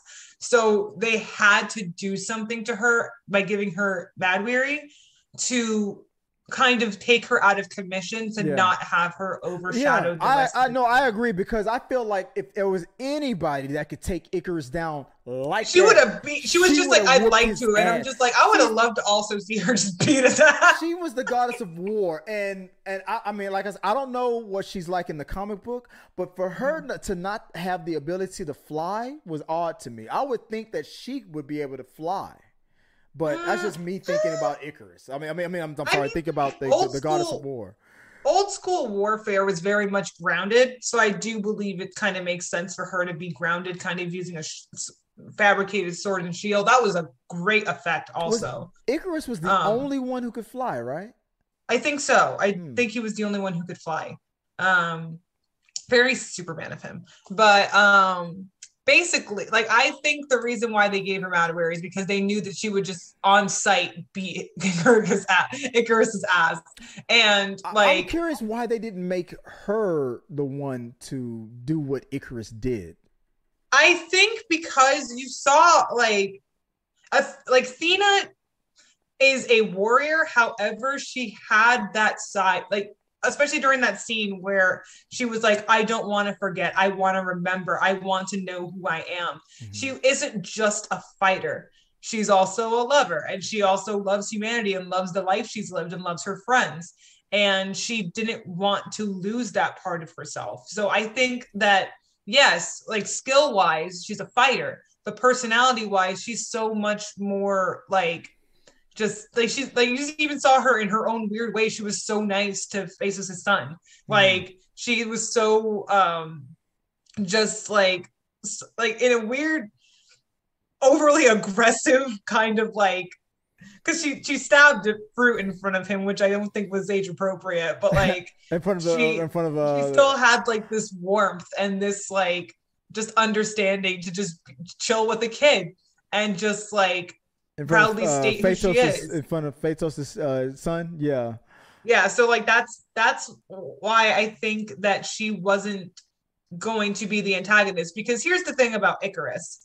Ikaris was like, he even had like this kind of like grandiose about himself. Like when they mentioned the Avengers and he's like, they have nobody leading them. I think I would be a good leader. And then when he was just like, I don't think Ajax should have chose you. And so he had this kind of grandiose like thing about himself. Meanwhile, Thena was much more grounded, and she valued the skills and the like her, and she valued her family just as much as she valued herself. Right. And the thing about Ikaris, the reason why he kind of gave like antagonist vibes is because he did have that. There was even like a little sprinkle in there when he was trying to compliment Cersei and ended up saying, I'm very beautiful, which was kind of I think a little Easter egg and a little like more of what's to come, because he still made his love about Cersei about himself, even if it was by accident. And I think that it was very fitting that he turned out to be the traitor, because even in like accidental instances, he still made everything about himself. That's true. I agree. What about moving on? And then we're talking, and if we're talking about Angelina Jolie as Athena, we got to briefly speak. Do you? Okay, so the debate is going on online. Was it a marriage? Was it a relationship? Was Gilgamesh and Athena, were they married? Were they a couple? What do you think? So, in my opinion, yes. And here's why. Because I think a lot of people look at relationships through a very like just media lens, and B, a very like just standard lens. They think a typical romantic relationship needs to be like kissing, hugging, holding hands, sex, all that stuff. They think that it needs to be a full-on display of love and affection all the time for it to be valid. Public and displays of affection.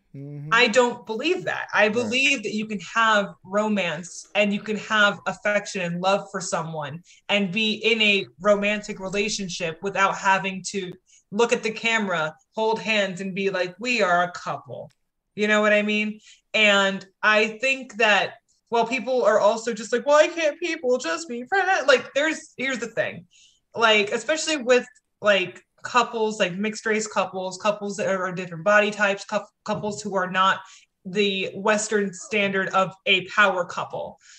And especially since, like, again, growing up, watching media, being a queer person, and also just looking at love and experiencing love differently than a typical person, you can kind of pick up on things, and you can pick up on subtext that wouldn't immediately be like obvious to the standard viewer, if that makes any sense. Because when I saw their relationship, I was just like, this is a marriage. It didn't have to be like, again, kissing, having sex on the sand, and like getting sand in places you didn't need to get sand.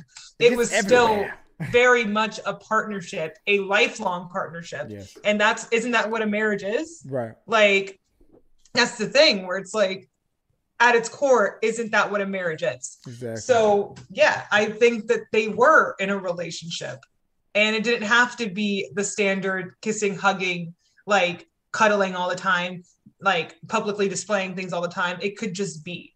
And I thought it was very, very cute. And by the end of the movie, when Icarus threw himself into the sun, and like that the whole metaphor about him flying, Icarus flew so close to the sun. I love the fact that they said that. Was it Sprite who made that story up about Icarus? Yeah, she made the story up, and then that's how he died. And that's how he died. I'm like, dude, do you think he's really dead? Do you think either, or do you think the Celestial will bring a new Icarus in, like something like that?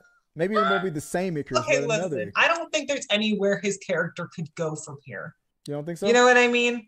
Like, in all honesty, like, I'm not a big super fan of there's only like a handful of characters where I'm just like, yes, we could do something with this character should they come back. I want Gilgamesh back. Mm-hmm. I want Gilgamesh back. I don't want Mr. Manipulator. I want Man Life back. Because here's the thing about his character. Here's the thing about Icarus's character.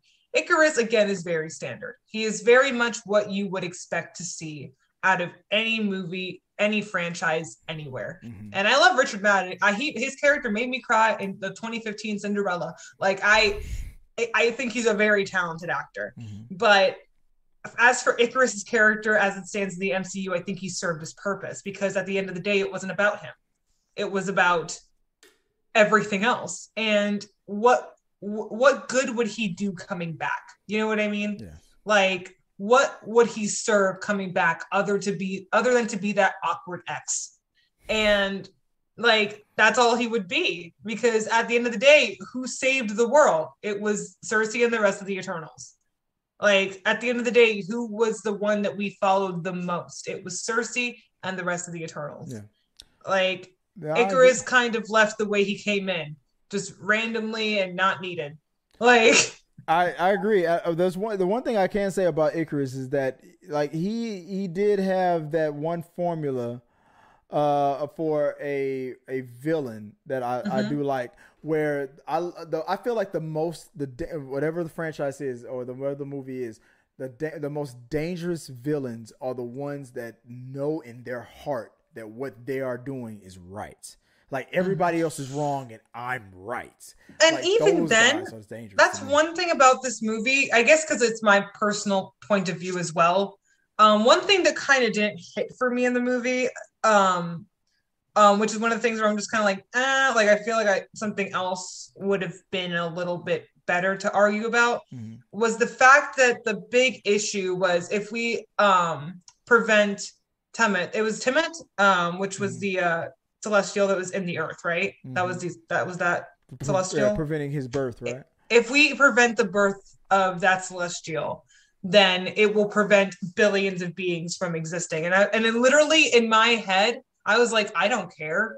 I was like in all honesty, we're here now he's asleep. Exactly. I'm just like, we currently exist now. Humanity currently has billions of people now. Yeah, we woke. He sleep. these people don't fucking exist. Like, why do you want me to care about people that don't exist? About potential people. You know what I mean? Oh my God! You just made me realize something. Wait, hold on. Say something else real quick. Yeah. So that was the one thing that kind of took me out of it, because I'm just like, why the hell would I give a crap about people who don't exist? You know what? And here's a weird thing. Maybe I'm the only person who thought about this, and I'm thinking maybe I'm weird. But while I was watching this movie, I was thinking, is this a metaphor for like pro-choice rights? That's what it felt like. That's what I was thinking. It felt like I was watching pro-life propaganda. I was just like, why would I give a shit? What the hell is going on? You want me to sacrifice billions of people for people who whole ass don't exist? Exactly. What? Because we care about, we're pro-life. Yeah, you're pro-life until the person is born, and then what? Okay, Celestial, you're born now. You just killed all those billions of people. You just killed billions of people. Billions of people suffered at your expense. Now what? So is it really worth it? Yeah, no. So what you gonna do now? And I'm sure. Yeah, like that's kind of what I was like when I sat back and I was watching that, when Kingo was like, but billions of people won't be born. I was like, billions of people exist now. What are you talking about? I'm alive now. I don't. I have a family now. I don't believe in any movie. I never believed in that. Anybody who feels that their strategy is we should destroy this world to save this other world. You're basically just canceling a bad thing out with another bad thing, because you're going to do it again. Exactly. You're going to have these people be born just to destroy them again. So what's the point? Exactly. You might as well that's the thing. It's like, what's the point? Like with Thanos, I'm dusting half of humanity to save humanity. Well, everything was worse afterwards. So did you actually accomplish anything? Well, no. The ocean life improved. I mean, the ocean life. Well, here's the thing: he killed half the ocean life too. Everything. Yeah. Everything was half. But with half of humans that were hunting and fishing too much gone. Then why didn't he just get half the humans? That's not how it works. It's about balance. Balance my ass. But you Thanos had so many options. And he chose genocide. But you take out half of the humans who are causing the 90% of the harm. And here's the thing. If you take out half of the resources as well, because animals are still resources, then did you actually accomplish anything? Yes, I say yes. So half the cattle and half the humans, you have the same amount of hamburgers. It's math. Half the cattle is gone. Half the resources is gone.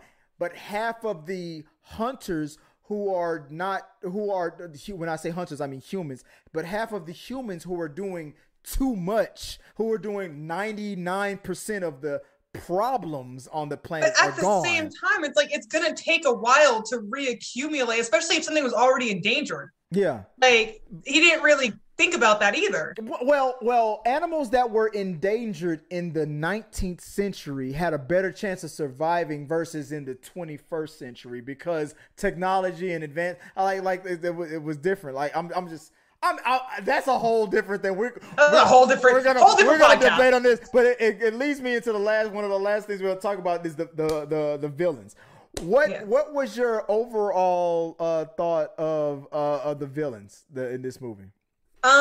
So I would have liked to see more of Bill Skarsgård, which Uh-huh. was the main deviant. I thought that he was gonna do more. Same. He got nerfed so fast. He So literally spoke. fast. He spoke for a He second, just and then he learned to got his ass speak. sliced. He just learned. It's like, imagine a kid learning to walk and then the parent And just then pushes them down. Like, stop that. Like, I wanted to know more about that because here's the thing: we can get more of Arishem any other time. Yeah. You know what I mean? Like, Yeah. I think it would have benefited the story more had that main deviant just left. Yeah. You know what I mean? But they Exactly. gained enough sentience to know that this fight wasn't worth fighting, and they left. Exactly. Because here's the thing: what are we going to learn now from them? Nothing, because Nothing. they're dead. Now they're gone. But I felt like what he was saying, his cause, because for one, they never explained or never made sense. All the deviants that's ever existed, we had the one deviant that learned how to absorb Eternal's powers. That was never explained, but that's fine. Well, But because he existed, I thought that maybe this guy was special and maybe he would last a little longer. Like what you just said, walking away made more sense versus getting. Because killed. here's the thing: all he was doing was gaslight girl boss gatekeeping Athena, knowing and that's the thing where it's like he went from not just kind of being a monster to just absorbing Gilgamesh's power and then suddenly being able to speak. So that honestly, in my opinion, I think he should have had enough sentience to know that he shouldn't have squared up. Yeah. I in the movie, I thought when he started explaining why he was doing what he was doing, I thought that was a great pivot point in the movie. I thought, oh my God, or we were told in the beginning that we killed the deviants, but now it's like, oh, maybe we need to sympathize with it. I thought we were going to go into a whole thing where we were going to empathize and sympathize with the deviants, but then they killed them, and I was like, oh, okay, well, I guess that theory's gone. Yeah, I think I think his existence was mainly to get Athena out of the way. Yeah. I felt like that was one of the things that for me it dropped the ball on, because I thought that the whole thing about making us empathize with the deviants was a great twist that happened, but it only lasted for like 5 minutes. It kind of would have been like what happened with the Skrulls. Yes. In Captain Marvel. Yes. Where at first we thought they were the bad guys, but it turns out they were just trying to vibe. Yeah. They were just trying to live. Yeah. Even after what we know from the comic books, we all assumed they were the bad guys, but in the MCU, they are neutral to good. Yeah, they were immigrants that we need to help. So I think they should have probably gone that route, or they should have saved him and set him up for being the villain of the next movie. Same. He should have left, and we should have not seen him, and then he should have popped up in a future project. That's okay. No, same. I agree. The Celestial, the Arishem. What do you think? Is he the big bad? Is Kang the Conqueror the big bad, or is this just is he not? What do you think? I don't think he's going to be the big bad of this Phase 4. I think he's going, because here's the thing. Arishem, he has some weird vibes for me, because he could have just easily killed him. Been like, you fucked up. I'm going to nuke this planet. This is not what I paid you for. Yeah, like he could have completely just called HR on their ass and just had them fired. Exactly. Like he could have Karen their asses. completely just been like, Earth gone. Yeah. You gone. Hotel Travago. Like he could have just like completely ended everyone's career. Exactly. Obviously they can't do that because future MCU projects because Kevin Feige is more powerful. Because Kevin Feige said no. Okay, but he's more powerful than a Celestial. I think that it's more of a, again, like neutral to bad, where it's like not necessarily evil, but also like I don't give a shit about your motives. You know what I mean? Like personally, I don't care about his motives. I don't. Again, I'm not going to care about billions of people that don't exist. Right. I'm sorry. Right. You can't have me care about characters who are literally not there. Exactly. So that's the thing where it's just like, oh yes, I'll like let humanity live. However, I'm going to judge them based on your memories to see if they are worthy. Right. Which, like, what are you judging them based off of? Right. You know what I mean? Like, what is your baseline for this? Because it's obvious that other planets, other galaxies, because Guardians of the Galaxy, they also have mean people and wars and genocide and awful things. So what are you basing your judgment of humanity on? Right. Like, what is the baseline for being worthy? It's kind of like Mjolnir, where it's like, you don't have to be the most stand-up person to wield Mjolnir, but like, what are the parameters for not clapping humanity's existence? Like, what are the stakes? Because like, other places are perfectly allowed to live just fine. Yeah. And they're also terrible. So what's going on?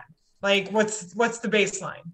And I'm assuming that the from what I've heard in the movie, that the Celestials planted those seeds to create a new Celestial, and not in every planet, but in certain planets. So I'm sure, I guess Earth was one of those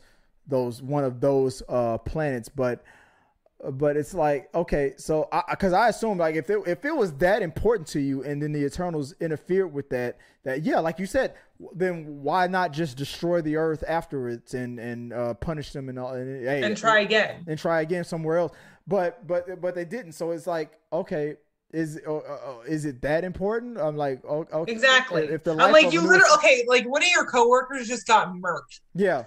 And you just kind of were like, all right, I'll just interrogate the people that murdered him. Maybe let them go. I don't know. Yeah, exactly. I'm like, you pretty much gave a universal wag of the finger at this. But in anybody, like, I'm sure if somebody were to come into your house and harm your dog that I heard in the background, I'm sure you'd have done more to that person. They'd be dead as hell. Well, no, they wouldn't. They wouldn't. That was a joke. Yeah. That was a joke. Yeah, I'm joking. Yeah. They would not be dead as hell. They would not be dead as hell. Let's just say they would like be that. Fully alive. Yes, we were no so laws alive. broken. We would so alive them. They'd be so alive. Yes, that's how we'll say it. But yeah, no, I know exactly what you mean. But the last two topics, real quick. Harry Styles. What did you think? What happened in that moment for you? So I knew it was coming because people can't keep their damn mouth shut. But I just feel weird with Harry Styles in the MCU. I don't think he's a bad actor. I quite like him and I quite like his work. It's just weird. I did not. Out of all the people I would have thought would be in the MCU, Harry Styles just did not come across my mind, So I didn't know anything about when they said Star Fox. I'm like, wait, that old Super Nintendo video game? I didn't know what the hell. I was thinking about like a Super Nintendo game too. I don't know what the hell was going on. And apparently, according to people, like I saw a picture, like, oh, he looks exactly like his like comic book counterpart. And like, but does that matter? I was like, okay, it does. Great. Like, I don't think exact replicas because like the face structure looks really similar. Did you hear any? Was there any like audience reaction when he came on screen? Not really, because I think everyone already knew. Over here there was a few. I heard of some girls because it was mixed between press and regular audience, and some lady, oh my God, it's Harry Styles. I was like, what the fuck? What's going on? Yeah. So, but I didn't get it, but hey, if you like it, I love it. I think it's fine. Like, I think when we see more of him, I'll see less of Harry Styles and more of the character he's supposed to be portraying. Yeah. Because again, it's kind of just like I can't stop seeing. I was kind of afraid too with Angelina Jolie. I was afraid I was only going to see Angelina Jolie. Yes, that's true. I was too. So, and I was also afraid that I was only going to see Salma Hayek, but because they're such big people, you know what I mean? Yeah. They're big people. Yeah. So like I was like, oh my gosh, I'm so afraid that I'm going to just see this actor and not the character. Yes. And it didn't happen. I saw the characters just fine. So I just need to see more of Harry Styles as Star Fox, and maybe I'll see the character in less Harry Styles. What about Pip? Did you agree with some critics were saying that the Pip animation wasn't all that great, or did you? It wasn't great. You feel it wasn't great. That's one thing that kind of stuck out to me, especially since everything else was so good. Like the visual effects were stunning, and then they had this like PS3 I character. felt like they rushed it. Yeah, I felt like that was like, all right, Herb and get it in there. That was some last minute shit. Yeah, like that's the thing where I'm like, they didn't invest in it hard because they knew it was just only going to be for a few minutes, so they didn't invest. Yeah, the rest of the movie looked so good that I feel like that was just a sore thumb. It was jarring. All right, last but not least, the end credits, the very last scene that we saw. What did you think about the whole thing? The whole time in this movie, this guy was supposed to be pretending like he was a regular dude, but now we learned that he's gonna have was it the Black Knight, the Ebony Knight? Black Knight, yeah. He's gonna have like a future into the MCU. So what did you think about that end credit scene when I love Blade. It was one of the first Marvel movies I'd ever seen, along with like I got introduced with Marvel because of the X-Men trilogy. I know it's not MCU. I know it's just Marvel, but like X-Men and Blade were the things that introduced me to Marvel in general. Right. So, and also like the Sam Raimi like Spider-Man trilogy. So basically anything that came out in the late 90s, early 2000s is the reason why I am the way I am. And I saw all the Blade movies with my dad. We marathoned them all in one day when I was like 11, 12. And I was like, oh my God! Like, I love vampires. If you look at my page, occasionally you'll just see a random rambling about vampire media. I think I saw some vampire teeth in some of those posts. Yes, I love vampires and I love Blade. So I'm so excited. When you first heard the voice, like, did you think it was Blade when you first heard the voice? At first I was like, what the like I was originally gonna be like, is that the Watcher? Because like we had just gotten off of What If. So I was like, huh? And then afterwards, I was just like, wait a damn minute. And then I saw the internet and I was like, it was Blade! So before you got confirmation from the internet, you thought it was the Watcher. Yeah. When I first heard the voice, I thought, what was his name? From Doctor Strange. Remember he was, the problem with the world is too many wizards. For 12 Years a Slave. Oh God, let me pull up, let me pull up his name. Cast. Chiwetel Ejiofor. I thought that was his character. Because it felt like the sword was obviously magical. And whatnot. And his whole thing at the end of Doctor Strange was, destroying anything wizard related, like too many wizards. And I'm like, where the hell is Chiwetel Ejiofor's character at? Yeah, where the hell is Baron? I thought that was him. Dane was like, "Oh my God, you're not a wizard, are you?" Like, because like I understand why you would think that. Exactly, he kept bringing up wizards over and over, but then it turns out that because the sword was enchanted by Merlin, which, and for all I know, maybe this is where Chiwetel Ejiofor's character Baron would come back, if not in Doctor Strange 2, but in another MCU movie, maybe with Blade and with this character. It makes sense because there's a Merlin tie, there's a magic tie, obviously. And then here's the thing too, because the trailer for Morbius came out, which is a Sony picture. But so I'm just like, oh my God, like, are we actually gonna be getting like a shit ton of crossovers, like with like Disney and Sony?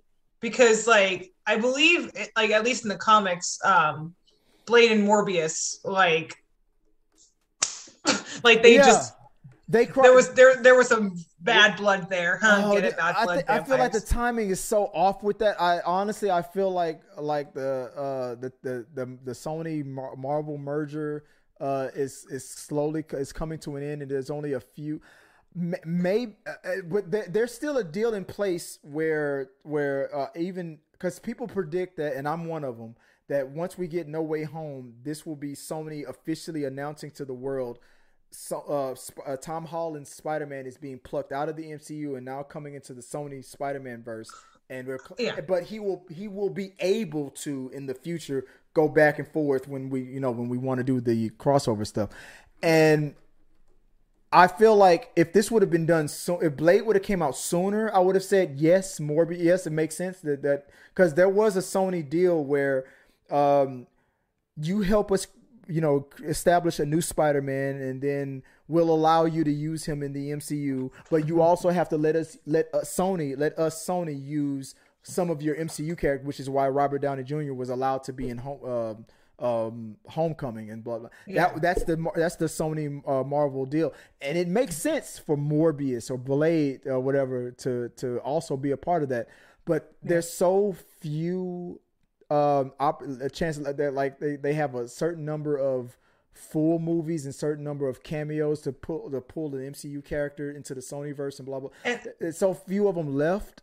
I'm hoping that if they're gonna do it, they need to do it like now, because I believe also I think Blade has also been delayed, unfortunately. It's been so if Blade would have been coming out like 2 years ago, I would have been like, oh yeah, Blade's gonna be in a couple Spider-Man movies or whatever. They cast Mahershala though, like just in like 2019. Exactly. But with it all winding down, I think it will happen, Morbius and whatnot, because I think the especially the fans who remember the Spider-Man animated series from the 90s when Blade, Morbius, and Spider-Man tangled, they pop up in that. They that's what they want to see. But if they don't do it within the next 5 years, I don't think it's going to be weird. I don't think they will ever do it. It has to be done within the next 5 years. After Morbius is released, not now. Yeah.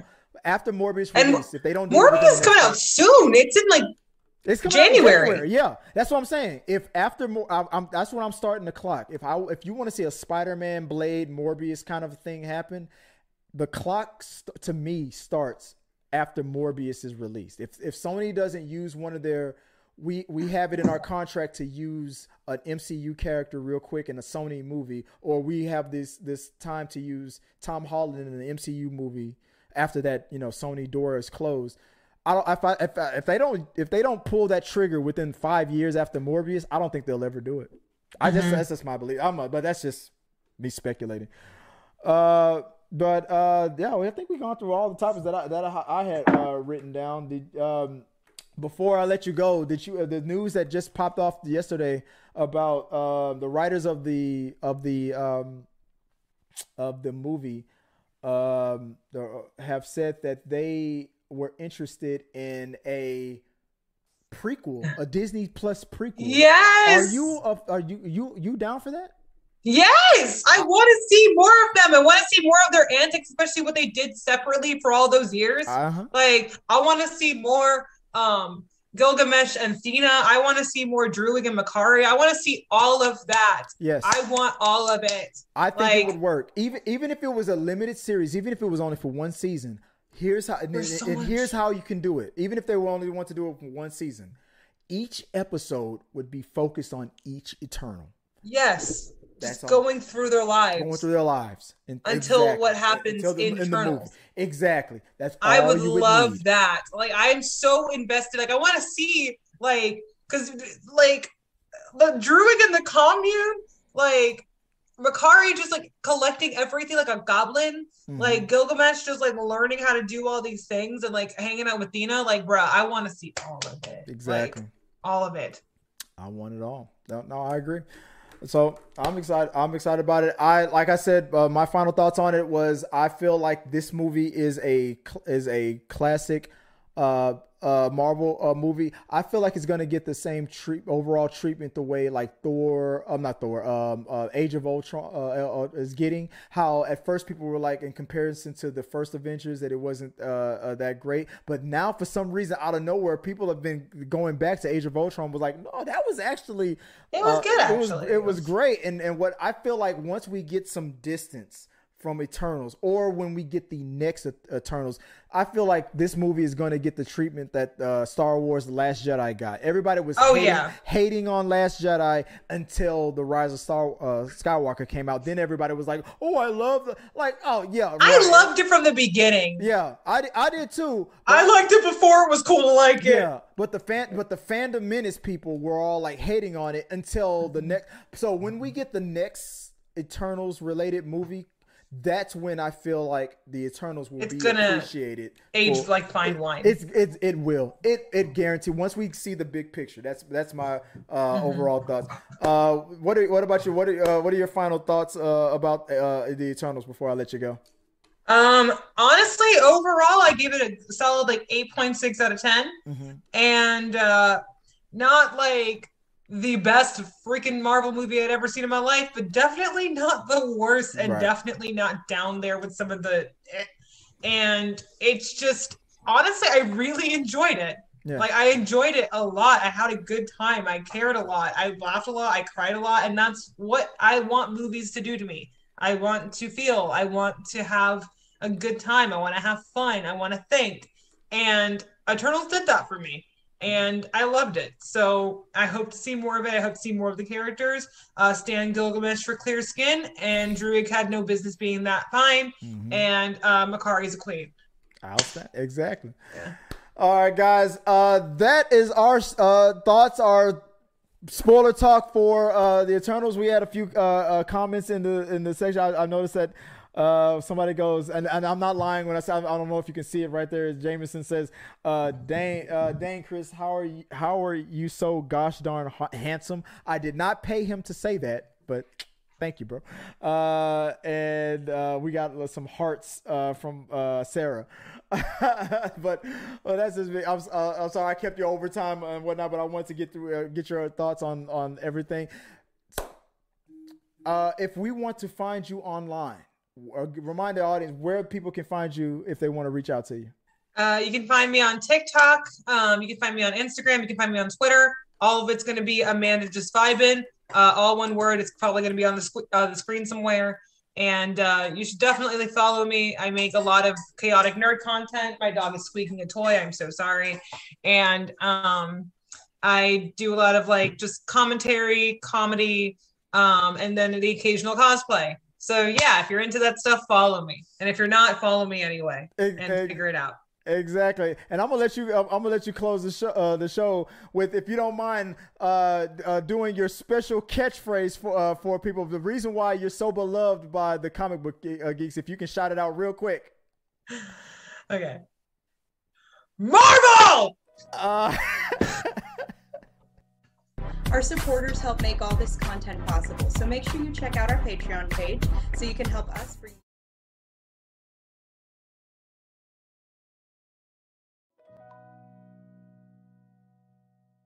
Our supporters help make all this content possible, so make sure you check out our Patreon page so you can help us bring you the content you want.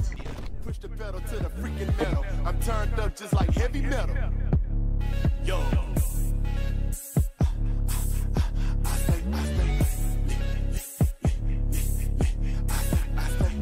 Turned up on another level. Push the pedal to the freaking metal. I'm turned up just like heavy metal.